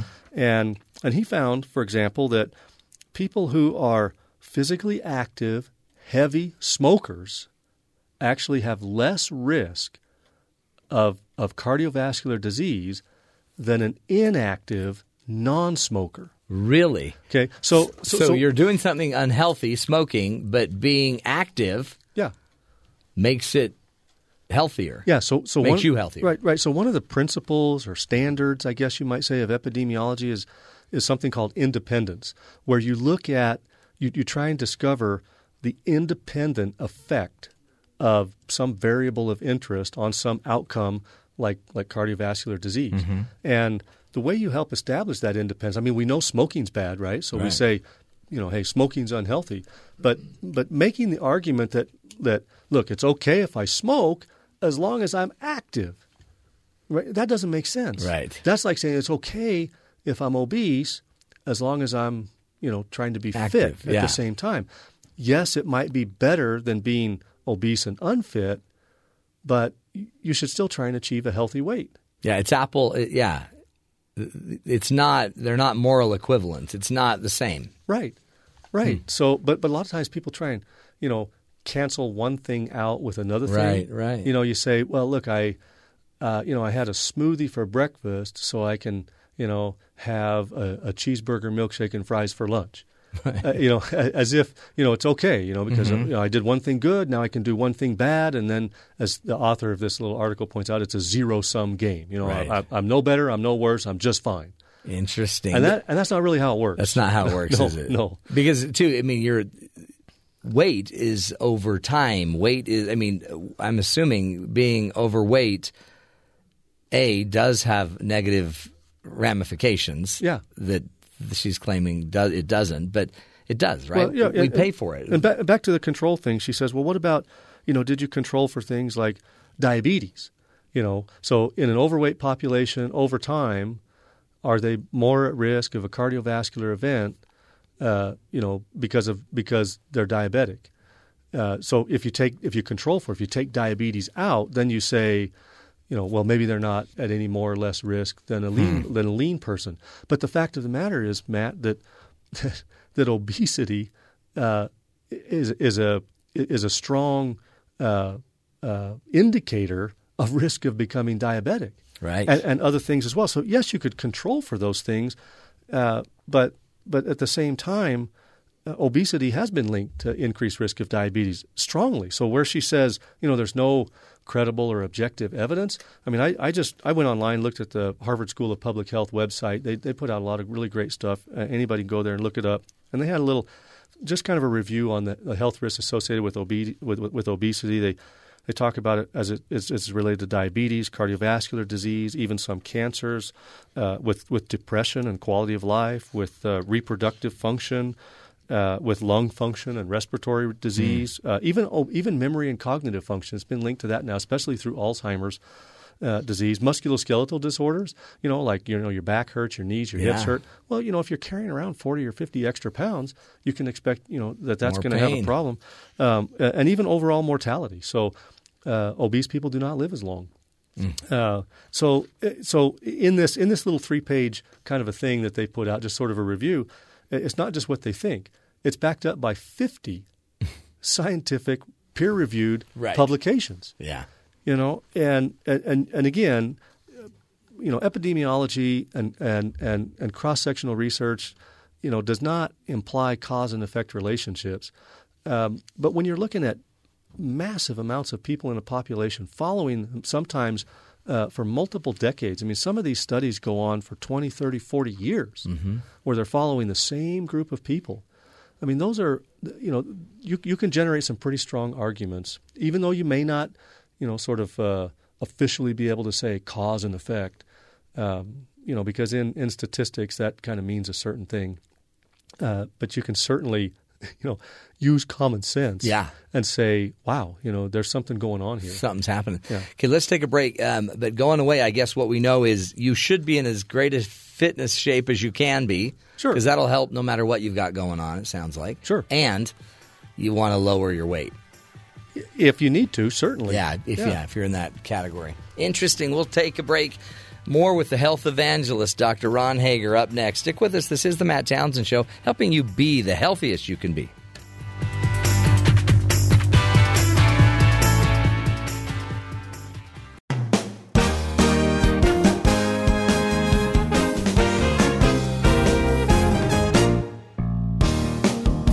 Welcome back, friends, to the Matt Townsend Show. In studio with us is Dr. Ron Hager. He's our health evangelist. Today he's helping us better understand or maybe blow up a little bit the myth of fit but fat. You can be, I guess. I mean, it helps you to be fit no matter what your condition. But in the end, it would be better to probably just be fit. And I guess as what? What would be the ideal weight for us? Well, one of the things that is a problem, Matt, is that so many I actually think researchers, but even, people in the general population, so many people are looking for the one thing, the magic bullet, as if weight is the culprit in everything we deal with, or as if diet is the culprit in everything we deal with. And that's not the world we live in. It's a combination of things. You could have a strong belief that smoking is a terrible thing, and it is. I mean, it's responsible for more deaths worldwide than any single other cause. But you can't just say, therefore, if we got rid of all smoking, the world would be a perfect place. Right. Because that's just not We still have how it works. Cheetos. Sure, we do. And, a person could have cancer. Would they be better off being fit with cancer or unfit with cancer? Right. Sure. That's easy to see. So for me, you look at what we've termed, and I've mentioned this, we've talked about this before many times, kind of the prudent lifestyle. Mm-hmm. Now, it is a combination of things. So, if a person who, let's say they're obese by whatever standard, let's say BMI standards, so it's a BMI of 30 or more would be considered obese, a score of 30 on a BMI, they might say, I accept, who I am as far as my BMI goes. I have no desire to change it, but I'll go ahead and work on the other things. Mm-hmm. You know, that would be like a smoker to me. Now, I'm not saying they're the same thing. Don't get me wrong. Like I said, you got to be very sensitive when you talk about these things. But that would be like a smoker saying, I've tried and I've failed and I've tried and I've failed and I can't quit smoking. So I accept that I am a smoker, but I'm going to try and eat right and I'm going to try and be fit and manage my stress. I mean, is that a good way to be? Sure, but I would also say, but don't give up on quitting smoking. Yeah, keep trying. Keep trying. And we live in a world today where kind of failure is unacceptable. Mm-hmm. You know, like if you fail at something, that somehow it's a reflection on you as a person. You know, and that's just not true. You know, our worth is inherent, and that's why I say you got to be careful not to judge. You know, do you judge a smoker? Do you see a person smoking and say, wow, what a disgusting person? Right. Or do you say, you know, that's a terrible habit they have. Mm-hmm. I feel for them. Yeah. You know, that's a little different perspective. You know, and this author of this little editorial kind of she actually went into great length about, you know, the whole idea of weight discrimination. People who are overweight or obese, they make less money. They have, lesser, I guess what you might call important jobs. They have lower acceptance in society, you know, and she says, well, that's all, you know, a type of weight discrimination. You know, maybe, you know, there's probably some truth to that, but look, it's a problem. You know, right. I mean, it costs our healthcare system billions of dollars annually. And I'm not trying to be rude, but let me just give you an example. I was on a flight one time, and I was sitting down before the flight took off, and there was an open seat next to me. It was just there were two seats. I was against the window, and a person comes on and says, "Oh, I'm sitting right here next to you." And this person probably weighed 400 pounds. Mm. And I did not look at them and say, "Oh my gosh, you know, you know, what a terrible person. They don't take care of them." No, I don't. I try very hard not to do that. But I'm not going to lie, Matt. When that person sat down in their seat and half of mine, it was a problem. Mm-hmm. You know, but look, I got through the flight. We actually had a very pleasant conversation. I got to know the person better. They got to know me better. We left as friends. It was all good. But I'm not going to say that it didn't affect me. That's right. Well, and they know that. Sure. They know they're leaning on you or hanging on your. I mean, then there's the psychological side of this and the mental health side. And I actually feel for them when it comes to that. Yeah. So, you know, because people don't wake up, you know, one day and say, "Look, I can't wait to be overweight or obese." Right. You know, it's a problem. It's a struggle. But everybody deserves respect. Everybody deserves to feel like they're valued and that they have worth as a person and as a contributing member of society. So, you know, does discrimination exist? Sure. Mm-hmm. And not just with weight, with all kinds of things. Everything. Sure. Well, I mean, even eating at McDonald's, you can be as fit as you want, but if I tell certain relatives of mine that I ate at McDonald's, they look at me like I'm smoking illegal drugs. Right. And so I guess that's kind of the natural thing in us. One thing that you brought up, part of health, it seems like to me, I really ought to be focused on living the healthy life that me and my body may need. If I already know that we have a possibility of diabetes in my life or in my gene pool, sure. I probably need to pay strict attention to my diet, don't you think? Like, and make that part of my health code. Yeah, sure. And that others may not feel. And your weight. Exactly. And your fitness. Exactly. You know, what are you doing Exercise. to stay fit? And it's all a package. It's all part of what I've termed a prudent lifestyle, and it includes a lot of things. It includes elements of diet. It includes elements of managing your stress. Are you getting enough sleep? You know, are you sleeping well? How are your relationships? Yeah. You know, it's a big deal. And there is no one size fits all. You know, if there were no overweight or obese people in the world, would all our problems go away? No. Absolutely not. Right. No, not at all. And it actually seems like fitness is, and not like, believe me, I'm not thinking rock hard, solid, ripped body fitness. I'm just thinking healthy, fit person that can climb, a bunch of stairs going to the opera and be able to go there without dying on the way. Sure. But if you could be fit enough, it's actually a great barometer for your health to know when something else is going wrong. Yeah. Once you are fit, you do start to see other parts of your body that maybe aren't quite working right because you're more attuned. Yeah.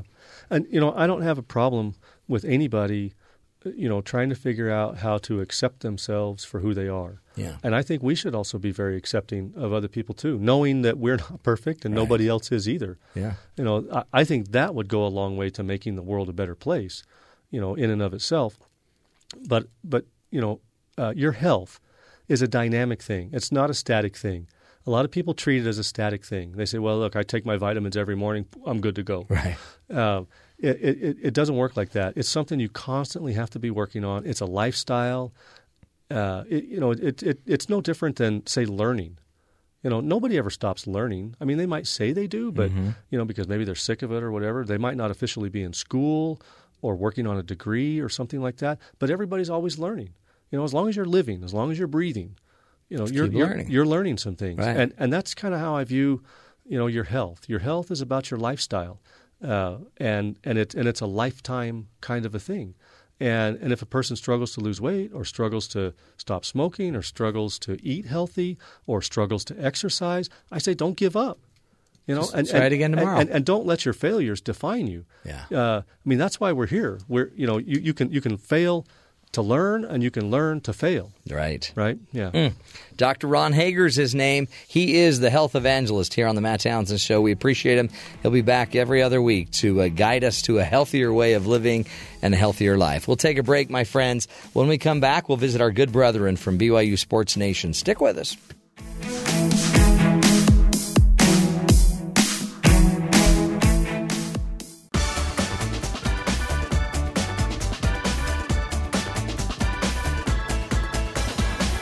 Welcome back, friends, to the Matt Townsend Show. Hey, it's that time to go find out what's coming up on BYU Sports Nation. And by the way, only about 10 minutes away or so. Let's shoot it down to our buddies, Spencer and Jerem today. Hello, gentlemen. Hi, Matt. How are you? The sports thing, you know us. Hey, I used to have a friend, by the way, once a long time ago. And his mother would go out to the back porch whenever we were out playing, and the mother was like an opera singer, and she would sing his name. Tommy, come home. And we would all look at him like, you are kidding me. Is your mom singing your name?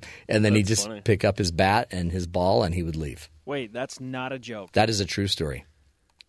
He's actually no longer with us. Wow. He got beat up on the ballpark.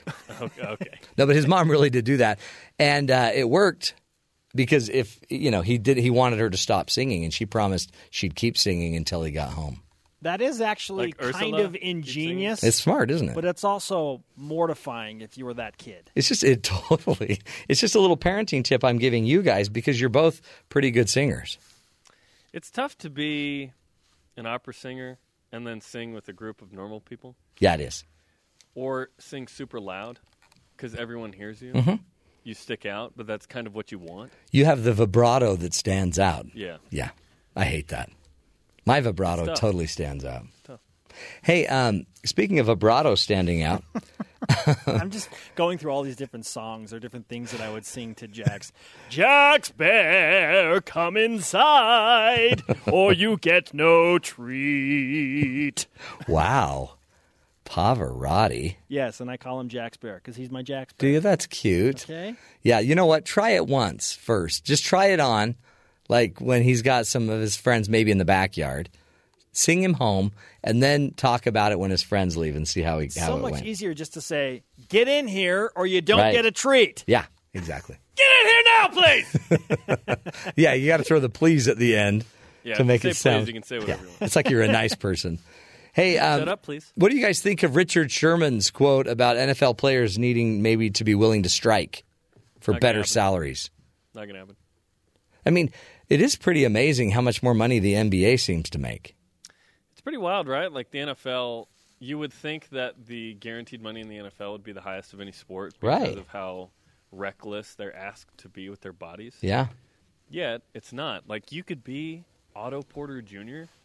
for the Washington Wizards and make more than Tom Brady. You can be Matthew Dellavedova, Jerem, and make What? $10 million a year. True. One of the worst contracts. Hey, I just read that. One of the worst contracts at point guard or shooting guard, whatever he is. Yeah, so that doesn't seem fair, especially when the NFL is making so much money. Who decides what is fair, though? I think Who sets that? Is it society that sets the supply and demand for that? Yeah, no. Well, I mean, I guess that's what Sherman's saying is if we all strike, TV contracts mostly, I think. if everyone would just strike, then the NFL would have to give more. I blame Roger Goodell. You know what? When in doubt, blame Roger Goodell. He gets blamed for everything else. It's so true. Oh, Obama and Roger. That's right. Now it'll be Trump. At some point, Yeah. I will start to feel bad for Roger Goodell, but he kind of can't get out of his own way. Well, yeah. I mean, it's kind of like all leadership today. A lot of them are just stepping on their own toes. You know? Sad. So sad. Now, you guys have this show called BYU Sports Nation. That we do. It's a program. It's a program, and it's been going on for years. It's into its millionth episode-ish. Close. So what's on the docket for today? Hey, well, first of all, we get paid millions of pennies to do this show. Yes, you do. Okay. And they actually pay it in pennies. Really annoying, but we're happy to get paid it all.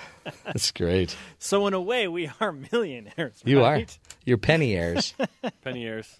Mm-hmm. Today, we are going the game show route, Matt. Of course. It's time. Yes. It's been way too long. Yes. Since we channeled our inner game show hosts and played Meet That Running Back on BYU Sports Nation. Fun. Who in the world is going to replace Jamal Williams? Why not a simple biography and put guys behind 5 different doors to introduce to all of BYU Sports Nation who the candidates are?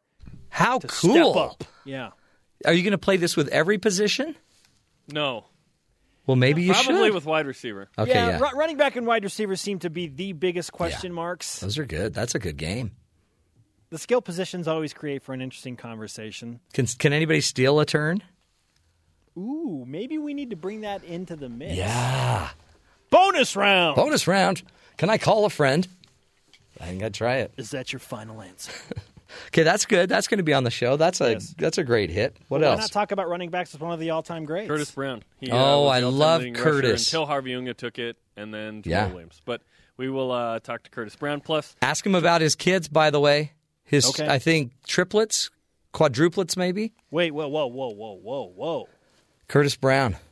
Ask him. He's a friend of mine. like the running back. I can't from remember if it 06 was here. quads or triplets, but he had 3 or 4. Like the running back from 2006? Yeah.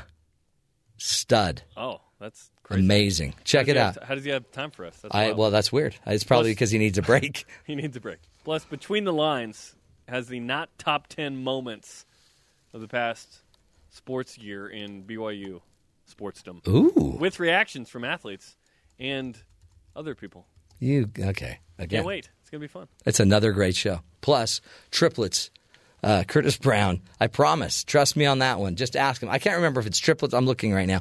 Or quadruplets. But it's a lot. And he's a great dad and with a wonderful family, wonderful wife. So ask him about that. Super cool. Well, you're going to check it out. 4.5 minutes away. BYU Sports Nation. You will not want to miss it, folks. You won't want to miss it. But before we let you go, we're going to give you a little more advice. If you happen to be on the golf course and a moose starts to chase you down, let us give you some advice here. As if it's not already hard enough to get a hole-in-one, being chased by a moose for fun added to the challenge. That's the experience of one Swedish man that as he was trying to play the game on a Swedish course. While playing the golf game, it quickly turned into a run from that moose is after me kind of game. The video of the incident begins with a standoff between the man and the moose, but quickly devolves into a Fast and Furious style chase. First around a tree, then across the course. Luckily, the moose quickly loses its interest and decides to investigate some nearby trees instead. However, that's not to say the moose wasn't doing an important job. One of the biggest complaints about golf is how slow the game plays. But how much faster would the game be if a moose was chasing you the entire way? Wouldn't that be great? You have to get up, address your ball, whack, get in your cart, hurry, and drive away. I spent many, many hours as a child playing moose, run, that there's a moose after me. Oh, really? Oh, yeah. Did you? Did you ever play it on the golf course? No. We didn't have the money for that. So Okay. was that the closest thing was at the park. Well, try that, and then near the traps you could have some gators that come out.